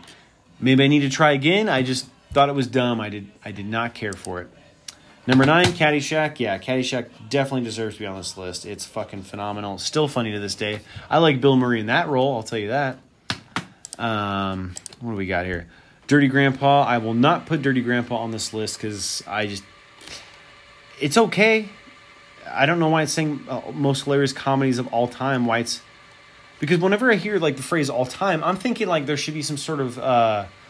I guess, era or at least years involved. Because whenever you hear vintage is typically 20 to 25 years, if I'm not mistaken. I believe antiques are typically 100 years or older. So when I hear all time, I'm thinking anywhere between at least like, I don't know, probably 20 to 50 years ago, if not maybe longer. There should be some sort of, I don't know, year set in tone in regards to these types of categories here. But yeah, I'm not going to put Dirty Grandpa on my list. Planes, Trains, Automobiles. Yep, you're damn right. That movie's freaking funny, too. Okay. A lot of freaking Steve Martin films. Well, maybe not a lot. I think I have like 2 or 3 on here, but let me see what else we have. Dumb and Dumber. Yeah, dude. Dumb and Dumber's number 6. Yeah, it's... I'm even just laughing, like, thinking about it. That movie's so... Like, even though I've seen it probably like 50 times, like, I don't know, man. It's still funny. There's always like something I miss. Like, as far as a quote that they say, or... I don't know, it's so funny. Another sip of water. Yeah, because Jeff Daniels was just coming off of, Arachnophobia a couple years prior, which is pretty interesting. The sequel coming out here pretty soon, too. Number 5, Horrible Bosses? No. It's not going on my list. Nope. It does not need to be above those ones aforementioned. Nope. I will not put it on this list. Anchorman... I'll put Anchorman on this list. It's funny. It definitely deserves. I think it deserves to be on a top 30 or whatever the hell list or whatever. It's funny. It is. It's incredibly important too. Young Frankenstein, absolutely. I will put another Mel Brooks on here. Sure, why not? You know. Okay, Young Frankenstein, still a classic. Absolutely. What else we got here? Bridesmaids. Nope, not going on my list. Like I said before, it was funny at the time. I haven't seen it in a long time. It was funny. I just don't feel like I need to relive it personally. Number 1. Oh, that was their number 1? Man. Number 1 was fucking Bridesmaid. I'm not putting it on my list. Okay, how many do I have here? Most hilarious comedies of all time. 1, 2, 3, 4, 5, 6, 8, 9, 10, 11, 12, 13, 14, 15, 16, 17, 18, 19, 20. I have 21. Okay, I will probably put Some Like It Hot at the bottom because I don't really remember it. It's funny in its own right, but I'm just like, whatever. I will probably put Animal House at 20. Same thing, I've seen it before. I'm just like, whatever. I will probably put... I don't know, man. These are all, like, really good. I don't want Big Lebowski to win again, but it will probably be maybe, like, top 5 or something. Shoot, dude. Yeah. Monty Python's definitely going at number 19. It's just, I don't know. It's just not my thing. I'm like, whatever. Spaceballs, same thing. It's funny. It is. It probably deserves to be higher, but I'm just like, whatever. Planes, Trains, I will put at 17. I think Mel Brooks did better films than Spaceballs, personally. I could see that being one of his most famous next to, like, Blazing Saddles. It's just not necessarily my thing. Fuck, man, that's tough. I will probably... Groundhog Day, yeah, because I don't necessarily remember it. I will put Borat at 15. This is tough, because there's a lot of good ones here. I will put Duck Soup at 14. It's important, but, I mean, not as important to me as the other films that I will be rattling off to here to you guys momentarily. I will put The Jerk at 17. Oh, I'm sorry, No, I'm sorry. I can't even fucking count. 13, excuse me. I can count. I'm about to write 17 twice. Okay. Okay. Another Caddyshack. Don't anchor me. Okay. Yeah. Ghostbusters is funny. It is, and it's nothing against it. I'm putting it at number 12. I just think that some of these other films, personally, are funnier to me, or more funny, I guess would be the phrase here. I will put Airplane at 11. I will put Napoleon Dynamite at 10. I will put Office Space at 9. I'll put Young Frankenstein at 8. Caddyshack at 7. Anchorman at 6. American Pie at 5. Miss Doubtfire at 4. Fuck, I got 3, 2, yeah. Fuck, that's tough, man. Which one's more fun? Damn. I'll probably put Big Lebowski at 3, Dumb and Dumber at 2, and then None Other Teen Movie at 1. I love None Other Teen Movie. It's so fucking funny. I think that that's fair, too, as far as the top 3. Big Lebowski being 3. Because it's not just funny. There's other stuff in there besides it being just labeled as a black comedy film. Dumb and Dumber's, it's iconic. It's a classic. Everybody loves that one. I think that's a good spot for it. Number 2, Not Another Teen Movie. I love that movie so much. That is my number 1. That was a tough list to kind of narrow down there. Okay, what do we got here? 12 terrible movies that hands down deserve the title of worst film ever. Okay, let's, what? Let's take a look here, I guess. How is this even... Okay, there we go. Starting from here. Okay, The Cat in the Hat. Yeah, so 12 most terrible films. 12 most terrible films.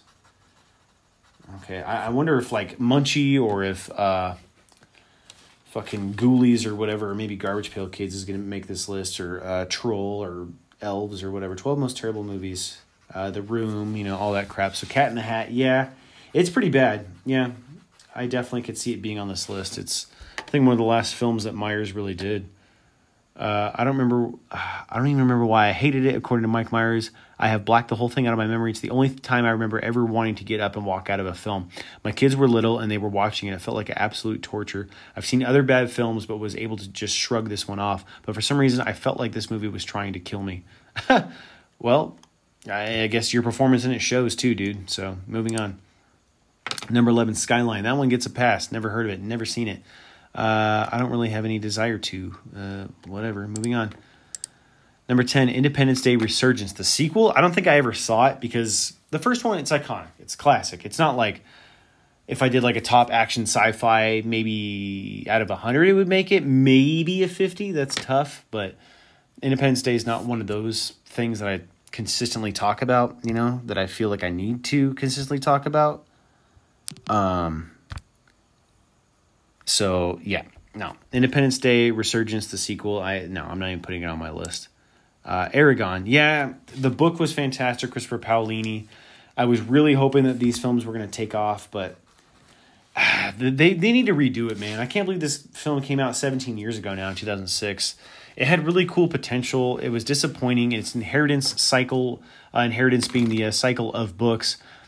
It was just a really cool book. It's masterful storytelling, the way that it's written, you know, by a kid in like, I think like high school he finished it and then like went to college early because of that book or something. And then I want to say he developed the landscape for the film based on where he lives in Montana. And then the movie came out and it was just blah. I always hoped that someone would end up making this book into either a newer movie series or like a TV adapted show or something. There's so much potential with this series. It was a lot of fun. Circle.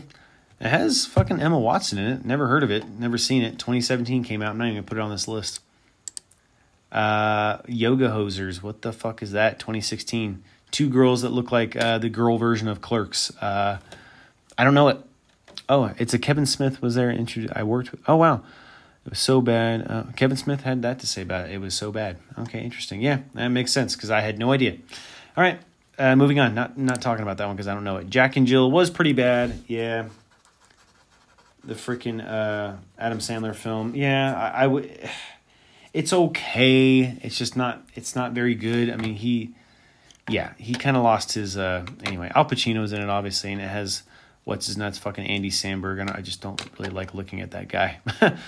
Jack and Jill will be on my list. I will keep it on there. 65. I didn't think it was that bad. I definitely watched it.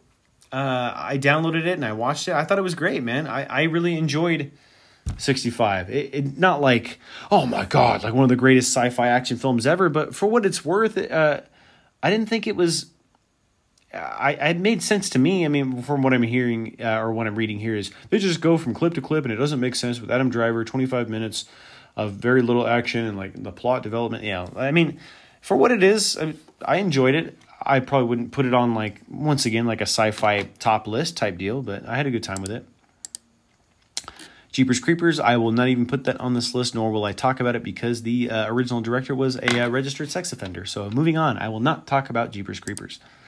Last Airbender, I don't think I ever saw it, only because I was told it was incredibly bad, and I loved the original anime, or Amerime, the Avatar The Last Airbender. So I will not even talk about this one. Dragon Ball Evolution, I was also told that one was also bad, and enjoying the original anime as well as playing the video games, having the... Excuse the technical difficulties there. I was about to end with the 12 most terrible movies, and my subjective list of 4, pretty much just the way that I wrote them down is how I decided to convey them to you guys. My most terrible being number 4 as far as Cat in the Hat, 3, Aragon, 2006, 2, Jack and Jill, the Adam Sandler, freaking Al Pacino and Andy Samberg. I thought it was pretty dumb. And then Winnie the Pooh, Blood and Honey was number 1. It was just god awful. And then the next list I did was 7 70s classic rock albums that you need to own. I decided to pick up 4 of them, and I will tell you my number 4 through number 1. As far as least I felt like needing to own compared to number 1 being needing to own. AC/DC's Highway to Hell, because I was always more of a fly on the wall or a flick of the switch, Razor's Edge, Back in Black, perhaps fan as far as, Highway to Hell is good. It is. I enjoy Angus and, Brian Young and so forth and all that. But next one being number 3, Black Sabbath's Paranoid. Tony Iommi, of course. Geezer Butler on bass. It was just, obviously Ozzy, of course. Led Zeppelin's 4, I'm going to put it number 2. Has Black Dog, Stairway to Heaven, When the Levee Breaks, has some of their most iconic songs ever as far as classic rock goes of all time. And then Dark Side of the Moon, fucking fantastic. 1973's Pink Floyd's Prism album, with Breathe, On the Run, obviously syncing up with the first half of Wizard of Oz. Time, Great Gig in the Sky, Any Color You Like, Brain Damage, Eclipse, Us and Them. It just, fucking Dark Side of the Moon is iconic. I guess it's a little subjective because I'm a huge Pink Floyd fan. So anyway, Tales from the Crypt is what I actually decided to watch. The first 2 episodes from season 1. The first episode, The Man Who Was Death, aired June 10th, 1989, 26 minutes. After the death penalty is abolished, an executioner continues his former job through freelancing. Directed by Walter Hill, starring Bill Sadler, from what I talked about, Rocket Man, when he's in outer space. It was hemorrhoid cream. He's eating hemorrhoid cream. It was a really cool first episode. William Sadler plays Niles Talbot from Oklahoma, also known as Bill Sadler, as I stated. Roy Brocksmith as Vic, very, very famous individual. David Wohl as Warden Havers. He plays the warden in this. Garrett Graham as Theodore Karn. Who else is very famous in this particular one? Robert Winley. Basically the guy who gets the... He gets his hand broken when he puts the cigar on Arnold Schwarzenegger's chest in one of the Terminators in the beginning. He's one of the villains in this, if you will, and he dies and so forth. Yeah, I mean it's pretty cool. After working for 2 years in the electric workshop of a penitentiary, electrician Niles Talbot, William Sadler's character, has been promoted to executioner operating an electric chair. He appreciates his job when the death penalty is abolished in his state. Niles loses his job, but he decides to become a vigilante, punishing criminals that are criminals are realized that the justice system, it works. No, fucking... They are punished criminals that are released by the justice system. Excuse me. Can't fucking speak English. Until the day that the death penalty is implemented again within that state. Trivially, let's take a look here. William Sadler initially auditioned for the role of the detective who arrests Niles Talbot, but asked about his audition to play Talbot. The casting director informed Sadler that they thought Christopher Walken or John Malkovich for the role initially. Nevertheless, Sadler was allowed to audition and was eventually cast as Talbot. That would have been interesting. Or I could see maybe Christopher Walken or John Malkovich as the warden, or perhaps one of the policemen who drag him away when he gets electrocuted. Walter Hill agreed to give William Sadler the lead role, only if he vowed to perform it exactly as he had for the audition. So he did it in his Oklahoma accent, apparently. That's interesting. Unlike the majority of the episodes, the Crypt Keeper doesn't announce the name above the installment. Will Sadler had a cameo in Green Mile in 1999, which, like this episode, is centered around the death penalty and the electric chair. Roy Brocksmith, lastly, would play a bartender in the episode Cutting Cards. Oh, boy. What do we got here? I believe, it's an HBO show, and I realized that as soon as, a couple minutes into the episode, I'm like, oh, yeah, a little random gratuitous nudity there. Filmed in Harbor Freeway, LA, California. Production companies Tales from the Crypt Holdings, as well as Home Box Office HBO. All right, let's take a look at episode number 2, because I watched that one as well. And All Through the House, a Christmas episode, airing June 10th, 1989. And yeah, it's about Christmas. A greedy woman makes a mistake of murdering her husband while an escaped mental patient dressed in a Santa Claus outfit is on the loose. Directed by Robert Zemeckis. Written by Fred Decker and Stephen Dodd. Starring John Cassier, Mary Ellen Trainor, and Larry Drake. John Cassier, the Crypt Keeper's voice, of course. It's a very small cast in this one. Larry Drake, I had a feeling he plays the Santa. Larry Drake being the villain in the first fucking Darkman, Sam Raimi, as well as Larry Drake being the dentist in the film called The Dentist, the 90s, dental slasher killer, however you want to kind of view that one, I guess. It's interesting. So on Christmas Eve, storyline here, a mother controls the anxiety of her little daughter, Carrie Ann, for Santa Claus putting her to bed. Excuse me. Let me get a sip of water here. Sorry. She comes to the living room and killing her husband. Hits him in the head with a fireplace poker, expecting to receive his life insurance and stay with her lover. While she is dumping his body in the yard, the dangerous patient of a mental institution, dressed like Santa, attacks her, but she succeeds to escape and lock the door. However, she is unable to call the police since the body of her husband is in the front yard. Out of the blue, Carrie calls her mother with an unexpected guest, being Larry Drake. Trivially, the story has previously been adapted into a 1992 segment film version of the comic. That's interesting. Okay. In Lethal Weapon 2, Roger Murtaugh. Roger Murtaugh. That's fucking Mel Gibson. Excuse me. Has her television debut. Roger Murtaugh's daughter. Excuse me. On a TV commercial that airs during this episode, you can see the the family watching it with the sound off as they wait for the daughter's ad. Interestingly enough, Mary Ellen Trainor made appearances in all 4 Lethal Weapon films, just like she was in this particular episode of the season 1 of Tales from the Crypt. In the season 1 episode and All Through the House, the what the hell's a radier? The radio announcer, apparently can't speak English either, warns the Gaines County area of the escaped maniac in a Santa suit. This is a reference to William Gaines, a publisher of the comic books in the 1950s. Also, when the police officer calls the wife, he says his name is Feldstein, a reference to Al Feldstein, one of the Gaines' top EC comic employees. That's cool. It's the second time Larry Drake plays an escaped psych patient that goes on a killing spree. He played one in Dr. Giggles as well. Ha! I mentioned that one. Okay, the title is the first line from A Visit from St. Nicholas, the classic, lullaby, if you will. First published anonymously in 1823 by Clement Clark Moore. Okay, all right, well, what else we got here on this?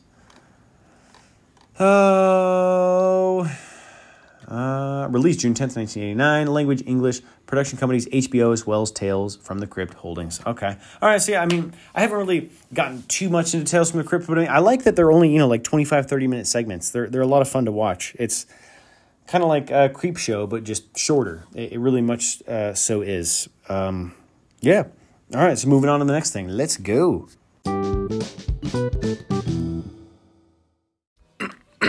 All right, good morning, guys.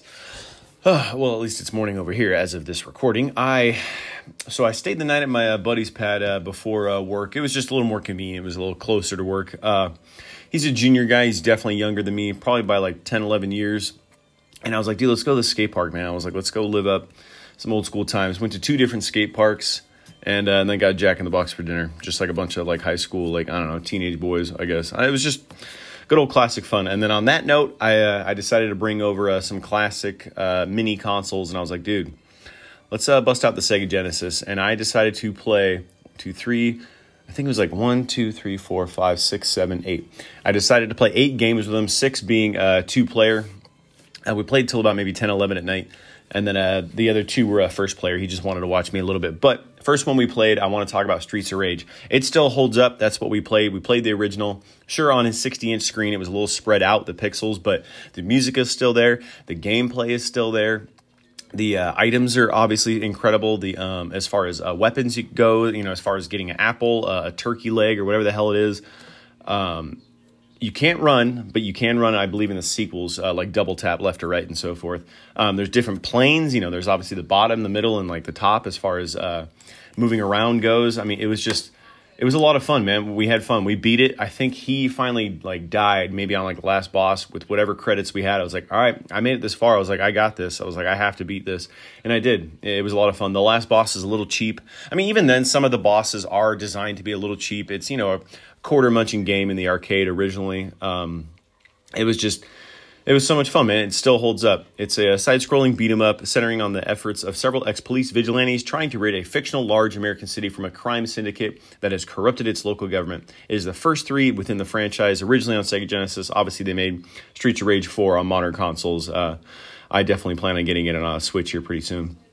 The games were well received and have been re-released many times on compilations such as standalone games. The EDM dance music soundtrack of the games, scored by Yuzo Koshiro and Motohiro Kawashima, have also received praise and stood the test of time as well.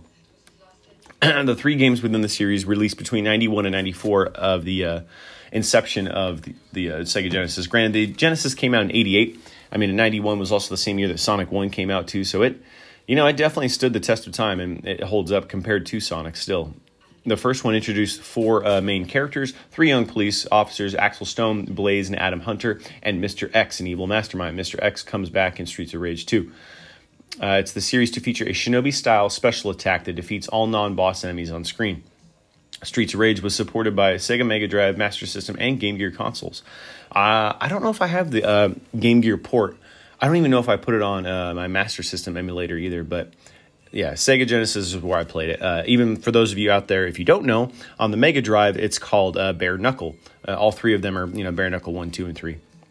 The second entry, arguably the best one, had new music influenced by 90s club music from series composer Yuji Koshiro, as well as Motohiro Kawashima, defined graphics, and larger selection of moves. Yeah, there's a lot more to utilize in the second one.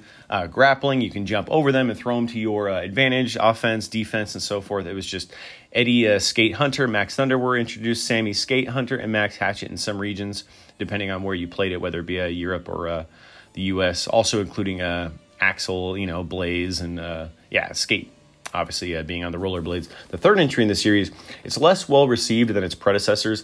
I'd say 1 was great, 2 is phenomenal, and then 3, it's okay. Yeah, it's not bad. They added a lot more complex storylines using cutscenes. The Western version featured increased difficulty with other elements, altering or censoring them from the Japanese release. Excuse me. The music, again composed by Koshiro and Kawashima, also criticized for being radically different from the music within the first 2 games, within the third one. Unlike the 2 preceding games, Streets of Rage 3 was only available actually on the Genesis. There was a hiatus until Streets of Rage 4 came out just recently. Well, not recently, sure, within the last 5 years or so. Sega reported to have attempted to bringing it to Saturn in an early production of a Dreamcast demo, tentatively titled Streets of Rage 4, made by Ancient. Neither the Saturn nor the Dreamcast game went to fruition, though. However, Backbone Entertainment later pitched it to a game to Sega, but this project also failed as well to proceed on the original Genesis at the time. Numerous unofficial fan-made projects and remakes have been developed, including Beats of Rage, a Streets of Rage remake. There's a lot of Beats of Rage, ROM hacks. I've seen Ninja Turtles, I've seen Power Rangers. It's essentially the Streets of Rage 1 and 2 game, just with different IP characters. It's actually pretty cool. You can pick up those ROM hacked cartridges, probably at $20 on eBay. They're really not that expensive. They are pretty cool, though. There was also a crossover game in 2015 called Project X Zone 2 featuring Axel Stone from Streets of Rage 2, along with Mr. X possessed by Robot Axel as a boss character, marking the first new appearance of a Streets of Rage character in over 20 years. First new entry in the series since Genesis Streets of Rage 4, announced in 2018 and released in 2020. So yeah, 3 years ago, Streets of Rage 4 just came out. There's a lot of Genesis games coming out as far as remakes and so forth. Releasing in 2017 was Wonder Boy 3, The Dragon's Trap, which was also on Genesis since the beginning. A spin-off minigame based on the Yakuza Like a Dragon series, Streets of Kamurocho, released on Sega's 60th anniversary celebration. It was developed by Empty Clip Studios, available on Windows and Steam as of 2020, from October to 19. So, yeah, Streets of Rage, it still holds up. There's only maybe 8 stages. It's a little slow, at least the first one, because you can't double tap to run. Excuse me, let me get a sip of my energy drink here. But it's still a lot of fun, man. I really loved it. He had a good time with it, too. I think he and I both were the only issue I'd say was, it was just a little slow. Other than that, it's a great game. Next one we played was Golden Axe 3. I think we beat maybe, maybe 3 bosses or so. We got maybe about halfway through it. Golden Axe 3 is the third installment within the original side-scrolling beat-em-up game developed by Sega, released for the Sega Mega Drive June 25th, 1993. This is the third installment, as I stated. The first one, it's great. It's classic. It's short and sweet. You get to the last boss. He's fucking difficult. He's crazy. Prince of Darkness, defeating the villain. Oh my God, it was just way too much. The second one, just kind of like how Streets of Rage work. I feel like the second one is probably the better one. 3 is incredible, though. They include new characters and a little more fluid. You can actually run, and a little more, controlling manipulation as far as your abilities are concerned, as offense and defense and all that. The game was later released a number of times in the Sega Genesis Collection for PS2, PSP, Sonic's Ultimate Genesis Collection for 360 and PS3, as well as the Wii Virtual Console in the Sega Genesis compilation. The gameplay expanded slightly. It's essentially the same hack and slash as the previous games. There are special attacks, teamwork magic spells, and junction points where the players can choose which path they take. That was also pretty cool. It was choose course A or B, and that was kind of like an open book, obviously allowing a new game plus for replay, so therefore you can play it again in a different style, a different way. Gilius Thunderhead is the only character who appears from previous games, being the main protagonist. He isn't playable, he only appears during cutscenes. Kane Grinder, Sarah Byrne are referred to as Axe Battler and Tyrus Flare, respectively, in the Sega Channel localization of this game.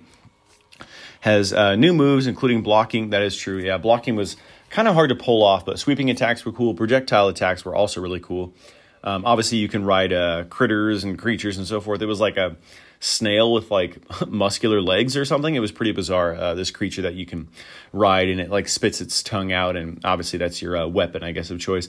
Defensive and offensive special attacks, updated grappling system. Furthermore, there are several abilities unique to certain characters. That's very true. Some features were removed in the second game that were also actually brought back in the third installment, Golden Axe 3. The mischievous gnomes from the original game who carried magic potions, that's true, and they run really fast, and you obviously have to kick them. The green ones bring you food, and the blue ones give you magic, therefore, for your spells, so you can use them towards bosses. At least that's what I do. I save my magic spells. I rank them all the way up to, I think it's like, you can collect like 5 magic potions, and I use them usually on the bosses for the most part. On the snail note, the purple snail uses its tongue to attack. The green snail is more powerful version with a larger tongue. The green dragon bites and throws enemies over its shoulder. Players are able to choose their own route to the golden axe, as I've stated before. If the player reaches the last boss, they are not on their last continue. They may get the good ending. Man, it was a fun game. It was fucking hard, man. EGM, Electronic Gaming Monthly, commented, Sega of Japan is not going to release this title here in the States, and for good reasons. The graphics are by far some of the most plain looking on the Mega Drive, plus the new magic effects aren't as impressive as before. I disagree. So if you're considering purchasing this title overseas, seller, don't waste your bucks. I disagree. IGN, 5 out of 10, saying, legend has it Sega thought the quality of the product was low, so that it would be worthless or worse, damaging to even publish the game in the States. Whether it's not actually true, the quality assessment at heart is on its target, because Golden Axe 3 is certainly the worst of the franchise trilogy. I disagree, man. I mean, 1 is fun. Like I said, it's fun up until you get to the last boss, and then you die. And then the second one probably hits every note perfectly. And then this one, it's okay. They tried changing things, and, you know, it's not bad. What the yeah, it's not bad. I think Golden Axe 2 is probably better, but that's what I showed him. He liked it. We both were like, it's a lot faster compared to Streets of Rage. The gameplay was there. It was just the difficulty spike was, well, it was pretty difficult. That was really our only issue. Earth Defense, I don't really have too much to say on this one. Graphically, it looked almost like a Master System game. It's known as the Earth Defend on the title screen. It's an unlicensed game for the Sega Mega Drive Genesis, released by Realtek. It was developed by AV Artisan, published by Realtek in North America and Taiwan without a license from Sega, as I've stated. Game cartridge and box shapes, as well as quality in the graphics, are identical to AV Artisan's previous titles Funny World and Balloon Boy, as well as Mallet Legends Whack-A-Critter, both published by Realtek. Earth Defense is also rare that it was a simultaneous 2-player vertical scrolling shoot 'em up. That's why we played it, so therefore we can play 2-player shoot 'em games. And we got further in this game than the other shoot 'em up that I'm about to talk about here momentarily. This one definitely looked worse, but it was easier to navigate through. There's only 5 stages. Brazil, Washington, Siberia, China, and Nigeria, apparently. I think we got to maybe the second or third stage and just died. I mean, the other game I'm about to talk about is much more bullet hell. I mean, this one was fun in its own right, but you can definitely tell that it's an unlicensed game because the graphics aren't the best, but it was a little easier to, I guess, comprehend where enemies are coming from, where you can shoot and so forth. It was faster gameplay, I felt, compared to the other game I'm going to be talking about too. The player takes on the role of a jet pilot assigned to liberate 5 world continents from technology-advanced army. Players have 2 different weapons types choosing from during combat, a Vulcan spread shot and a wave beam shot. Rather than processing bomb-like items, the player had a shield item that made the ship temporarily unavailable. Or not unavailable, excuse me, invulnerable, which is true. You press C and you get this like Flight of the Phoenix flame type thing. It's invincibility and you can't get hurt. It cannot be played through a Sega 32X. The game must be put directly into the Sega Genesis cartridge slot. When the game is inserted into the 32X, the Realtek logo will show up, but the Genesis will keep resetting itself. The game will not run on all Majesco Sega Genesis. Yeah, oh, no, okay. So the tiny one, the Sega Genesis 3 model, it will not run at all on that game with the actual physical cartridge. For me, obviously, I have it emulated. But, yeah, it's okay. You could definitely tell it's like a fan-made kind of shoot 'em up that came out in 1995. But I had fun with it. You know, it was okay. I've definitely played way better shooters on the Genesis. Absolutely. I mean, Truxton, Musha, you know, we didn't play those because it was only 2-player. But I do talk about a shooter that I play, 1-player here momentarily. All right. The 2-player shooter that he and I played was Battle Squadron, a vertically scrolling shooter for the Amiga, originally on the PC. It is a sequel to Hybris. A version for the Mega Drive was released in 1990. The game was later ported to the iOS device in 2012 and Android. in 2013 to the Amiga OS 4, Windows, and the Morph OS. Taking place many years in the future, another star system, a century-long war raging between Earth Defense Fleet and Barak's Empire. Two defense commanders, Laurie Berrigan and Barry Mayers, were returning from research destroying missions regarding latest Barak's technologies on planet Urania. Yeah, it might as well just call it Planet Urine. Sure, why not? Good job, guys. When suddenly a Barak's cruiser materialized behind them, brought their ship in, and took the commanders hostage on planet Terrania. The player's mission is to rescue the commanders and eliminate all Barak's threats in process. I mean, I don't even know why sometimes they put stories in shooters, unless it's like, I don't know, if it wasn't just a shooter, like if there was platforming involved, run and gun, or like a driving sequence, or I don't know. But strictly, I don't really feel like a story needs to be developed for a shooter. I just don't feel like it's necessary. I'm like, just tell me, like, you're here to defend Earth and, you know, take these ships and do the best you can. Good luck. All right, start the game. Like, that's all I really need personally. But the graphics are certainly better in this one, being published by EA at the time. Enterprise Software released Amiga in 1989 and then the Mega Drive 1990. It is you can play it either single player, but he and I played multiplayer. It's fun. It's almost like bullet hell. All the bullets kind of like look the same, so that was kind of hard to differentiate how you were to avoid, you know, getting hit. Obviously, he and I I'm usually normally really good at shooters, and he was actually pulling his own too. I was very, very impressed with that. There are pickup items including Baraxian Jewel caches marked by small green X's. That's true, worth 1,000 points each. If you keep collecting points, obviously you get an extra life and so forth. But yeah, I mean, my buddy Rhodes, who I was playing these video games with, he was actually pulling his own weight. He really liked holding the original 3-button Sega Genesis controller. He has bigger hands than I do. He was just like, yeah, this just feels right. My buddy Rhodes, who I like to call Roadhouse, and that's usually the nickname I give him. But yeah, we had fun playing this one too. I think the shooter that we probably enjoyed maybe the most is probably this one. We didn't get very far, though, because of the difficulty spike. This game was also difficult as well, Battle Squadron. All right, on to the next shooter we were talking about, or he and I played, excuse me. Forgotten Worlds, titled Lost Worlds in Japan, a side-scrolling shooter video game by Capcom, released at a coin-operated arcade game in '88, notably being the first title released by Capcom for their CP system arcade game hardware. I don't think I knew that. It was their first game. That's cool. Plot. Very, very short. This one, I can see that because it's like a side-scrolling shooter as well as it being a shoot-'em-up. Evil god known as Bios in the 29th century has destroyed most of Earth, turning it into a desolate wasteland known as the Dust World. Two nameless super soldiers created by people to defeat Bios and the 8 evil gods who serve them. So therefore, there's 8 levels. I get it. Okay. Also released on platforms, the TurboGrafx. I knew that. And also for the Wii Virtual Console. That's pretty cool. This game released May 13th, 1988 in arcades. I played it on the Genesis. 2 players can play simultaneously. It was interesting, though, like because you have to use A, B, and C in order to move. A could do, I think it was like counterclockwise, and then B would be clockwise, if I'm not mistaken. And then I think C was maybe to like hold your position or something like that. Like, so you didn't use the D-pad in order to scroll around. Well, okay, excuse me. You use the D-pad to move around the screen, but you use A and B and C in order to move your, I guess, if you will, your crosshairs when you're shooting, which is nice, though. There's already turbo on. You don't have to continually tap A, B, and C, but that was definitely, it takes some getting used to in order to manipulate how to move around and shoot, because you have to use A, B, and C for your X and Y as well as Z axis to move around. It's pretty strange, but you get used to it. But rotating switch left or right with the arrows, player to adjust their character's aim in a line of 16 directions. While pressing it causes the player character to shoot his gun. This allows for the player to move their character anywhere while keeping their arm and aim in one direction. Pressing the switch rapidly will cause the character to perform a Mega Crush attack, which will destroy on all screen enemies, but at the expense of a portion of their vitality gauge. See, that's what I hated about these old games, too. Like, if you do your special attack, you lose health. But, I mean, I get it. It's an arcade fucking crunching machine. That's what they're designed to do. If you want to keep playing, you got to, hurt yourself and put more money in. So stupid. Forgotten Worlds consists of 9 stages, each with its own boss. The player will lose if their vitality gauge runs out, but will be given a chance to continue. Excuse me. The game took 2 years to develop with a production budget of $5 million, equivalent to $12 million in 2022, and 4 megabytes of sprite data. That's nothing, but at the time, it was probably a big deal.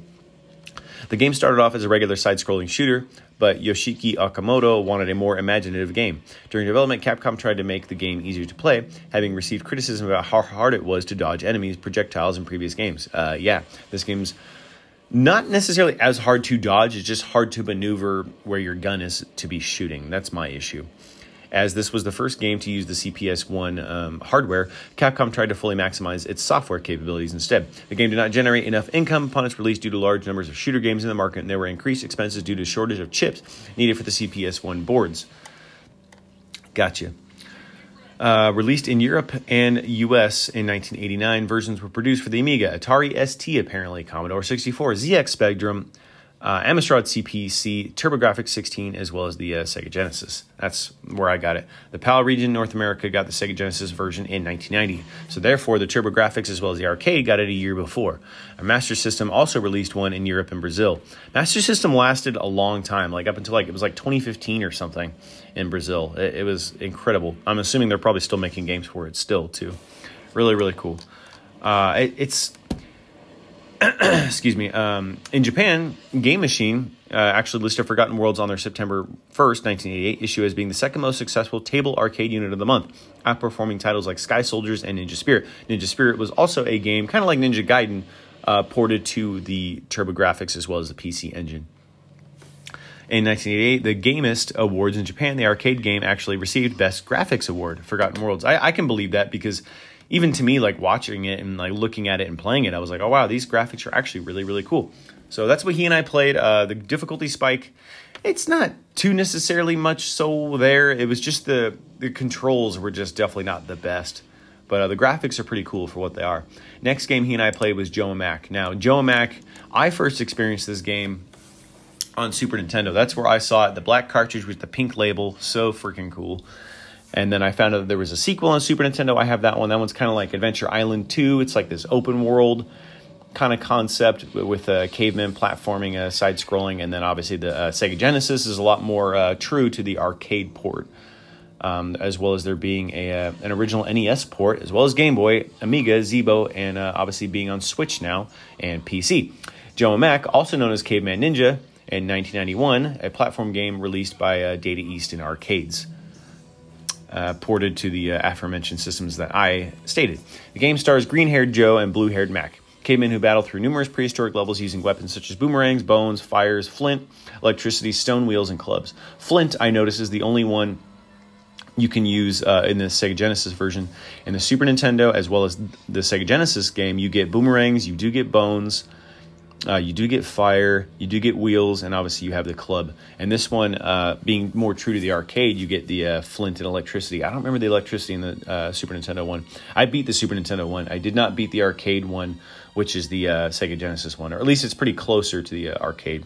The levels are a lot shorter, too, on the Sega Genesis one. On the Super Nintendo one, they're not like, oh my god, like hour-long levels, but they're definitely longer levels they added to them.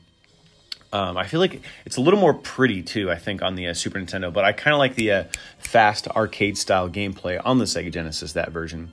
Two-player mode is available. In some versions, both characters are capable of damaging each other, i.e. friendly fire. That was another issue, too, with a lot of the older games that he and I were playing, like Bare Knuckle Streets of Rage, the friendly fire. That was annoying. Golden Axe 3, that was also annoying, the friendly fire. I forgot about that. Otherwise, they were fun games just the way they are, but the idea of friendly fire, man, that's annoying.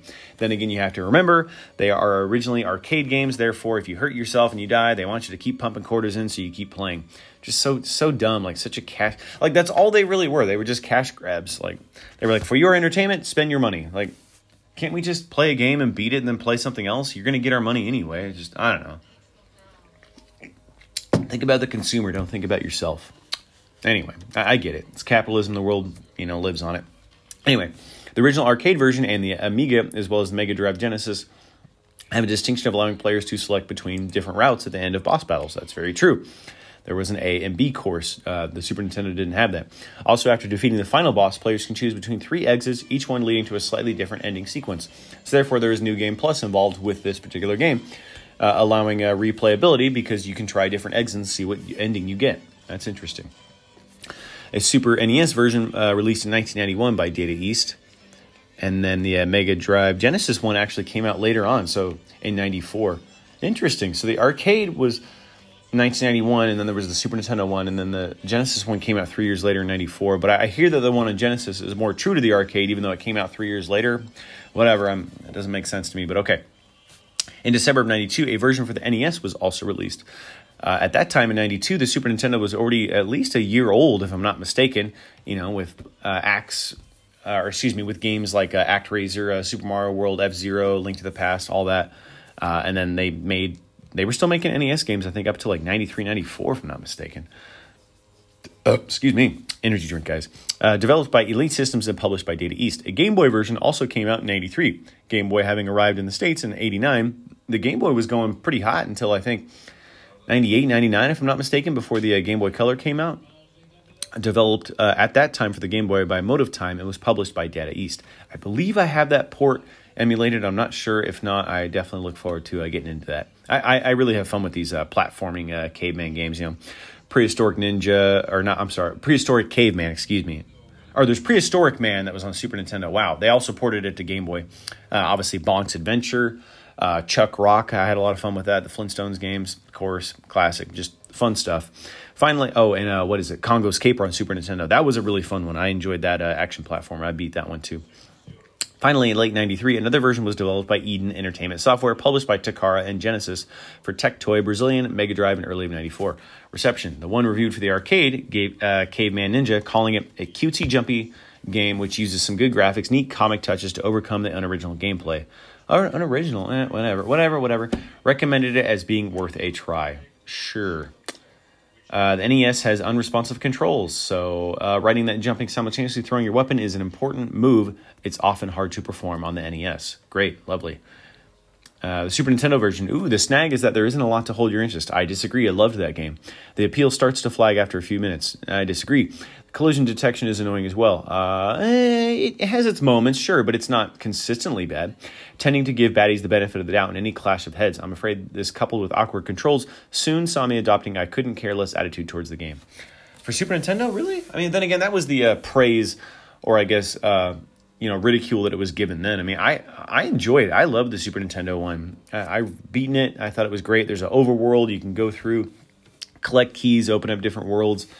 It's a lot of fun, man. They're tripping. I had a lot of fun with that. Legacy-wise, here we go. Followed by various sequels. Joe later appeared in a 1993 Game Boy puzzle game, Frankie, Joe, and Dirk on the tiles, along with Frankie from Dr. Frank in the game on Super Nintendo, and Dirk, the Daring, from Dragon's Lair.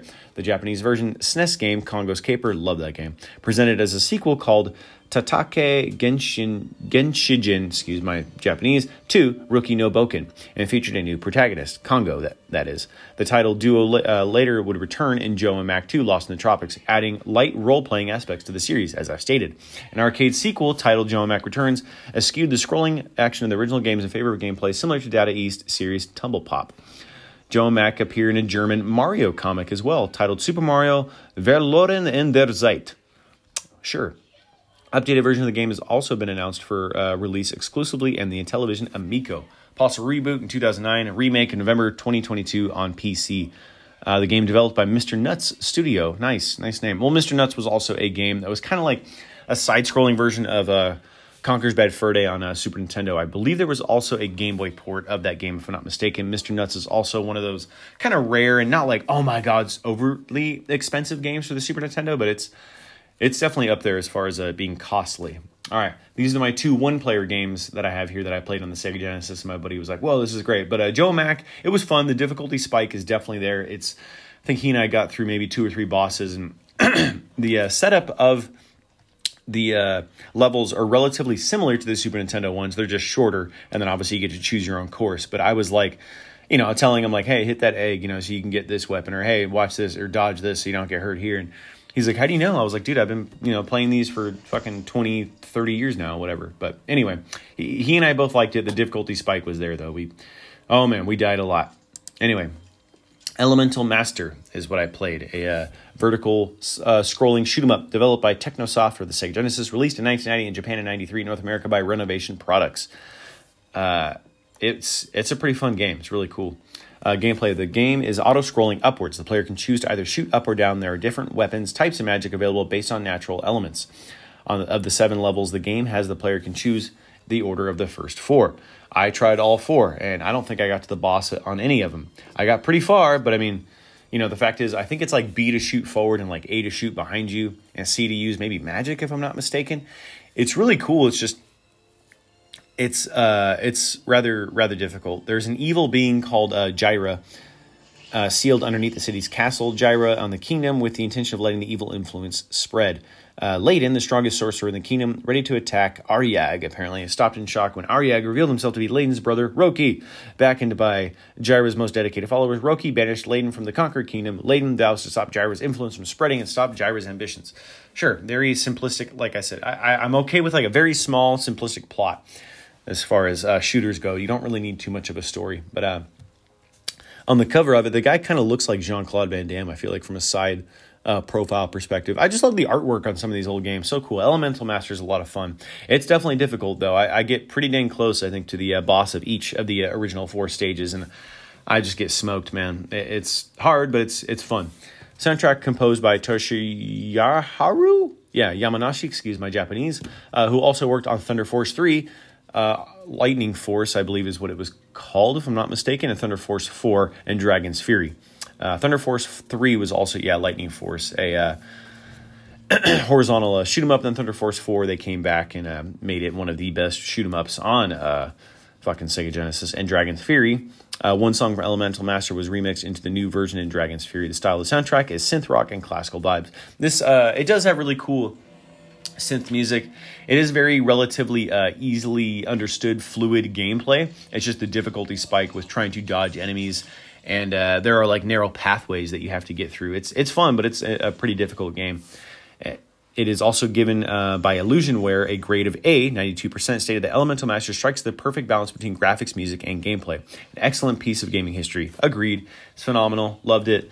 Just really, really difficult. And then I decided I was like, you know what? There's another game with the name Master in it on the Sega Mega Drive Genesis that I was like, I got to check this out. I know I've played it before a little bit, but not enough of it. Now, having played Jewel Master, and my buddy also liked me watching me play that. Kind of reminds me of like Rygar meets like, I don't know, El Viento meets... It's interesting. There's a lot of games that are similar to it, but the idea that you can go into your... press the start button and then you can navigate what rings you want to put on your finger, whether it be for a barrier, like defensive attack, or attack with like a fireball, electricity. I mean, there's a lot of different variations. It's a 1991 video game for the Mega Drive Genesis game console. It takes place in the country of Mythgod. The protagonist, Jewel Master, must travel to the harsh lands ranging from scorching deserts to rugged mountains through long-forgotten ruins to collect the 12 elemental rings and save Mythgard from the clutches of the Demon King, Jardine or Hardin the Mad. I mean, if I pronounce it Hardin, the guy's name is Garden. Sure, Garden the Mad, why not? Gameplay, it is a side-scrolling action-adventure using the A and B buttons as your left and right hands and the C button to jump, which is actually very, very clever because, like I said, when you press start, you can go into your hands, and obviously you have all 4 fingers on your left hand, and obviously all 4 fingers on your right hand, and therefore you can put the rings where you want them to go, and they will do different types of attacks or different types of defensive maneuvers. It's really unique. A player familiar with the game can also usually figure out which attack combinations of rings are much more effective than others. One enemy is weak to water, to fire, but the other one is or isn't. Enemies are not susceptible to specific elements. But you can always create a barrier nonetheless, which is really cool. There are 5 different levels and a couple different bosses. Development. It began original development on the Sharp X68000, the Japanese PC, under the title Blade of the Great Elements. That's probably better that they didn't include Blade because you don't really use a blade. I mean, you use, magic from your fingers, but whatever. Receptively, Sega Pro Magazine gave Jewel Master an overall score 88 out of 100. Rightly so. Despite the repetitive gameplay, it does manage to continually impress us with graphics and sound making that make you want to play. Megatech gave an overall score of 55 out of 100. And the game being a fairly standard platform game, citing a few original features, concluding neither the challenge or addiction to keep you entertained for more than a few sessions. I played it for maybe, probably 15, 20 minutes, maybe a half hour. I got maybe to like a boss, and I think I died.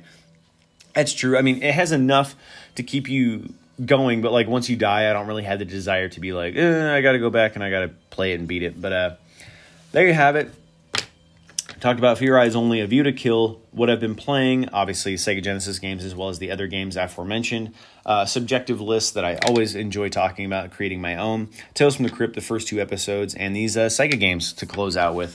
As always, thank you guys for the love and support. It's a lot of fun doing this. Please, questions, comments, concerns.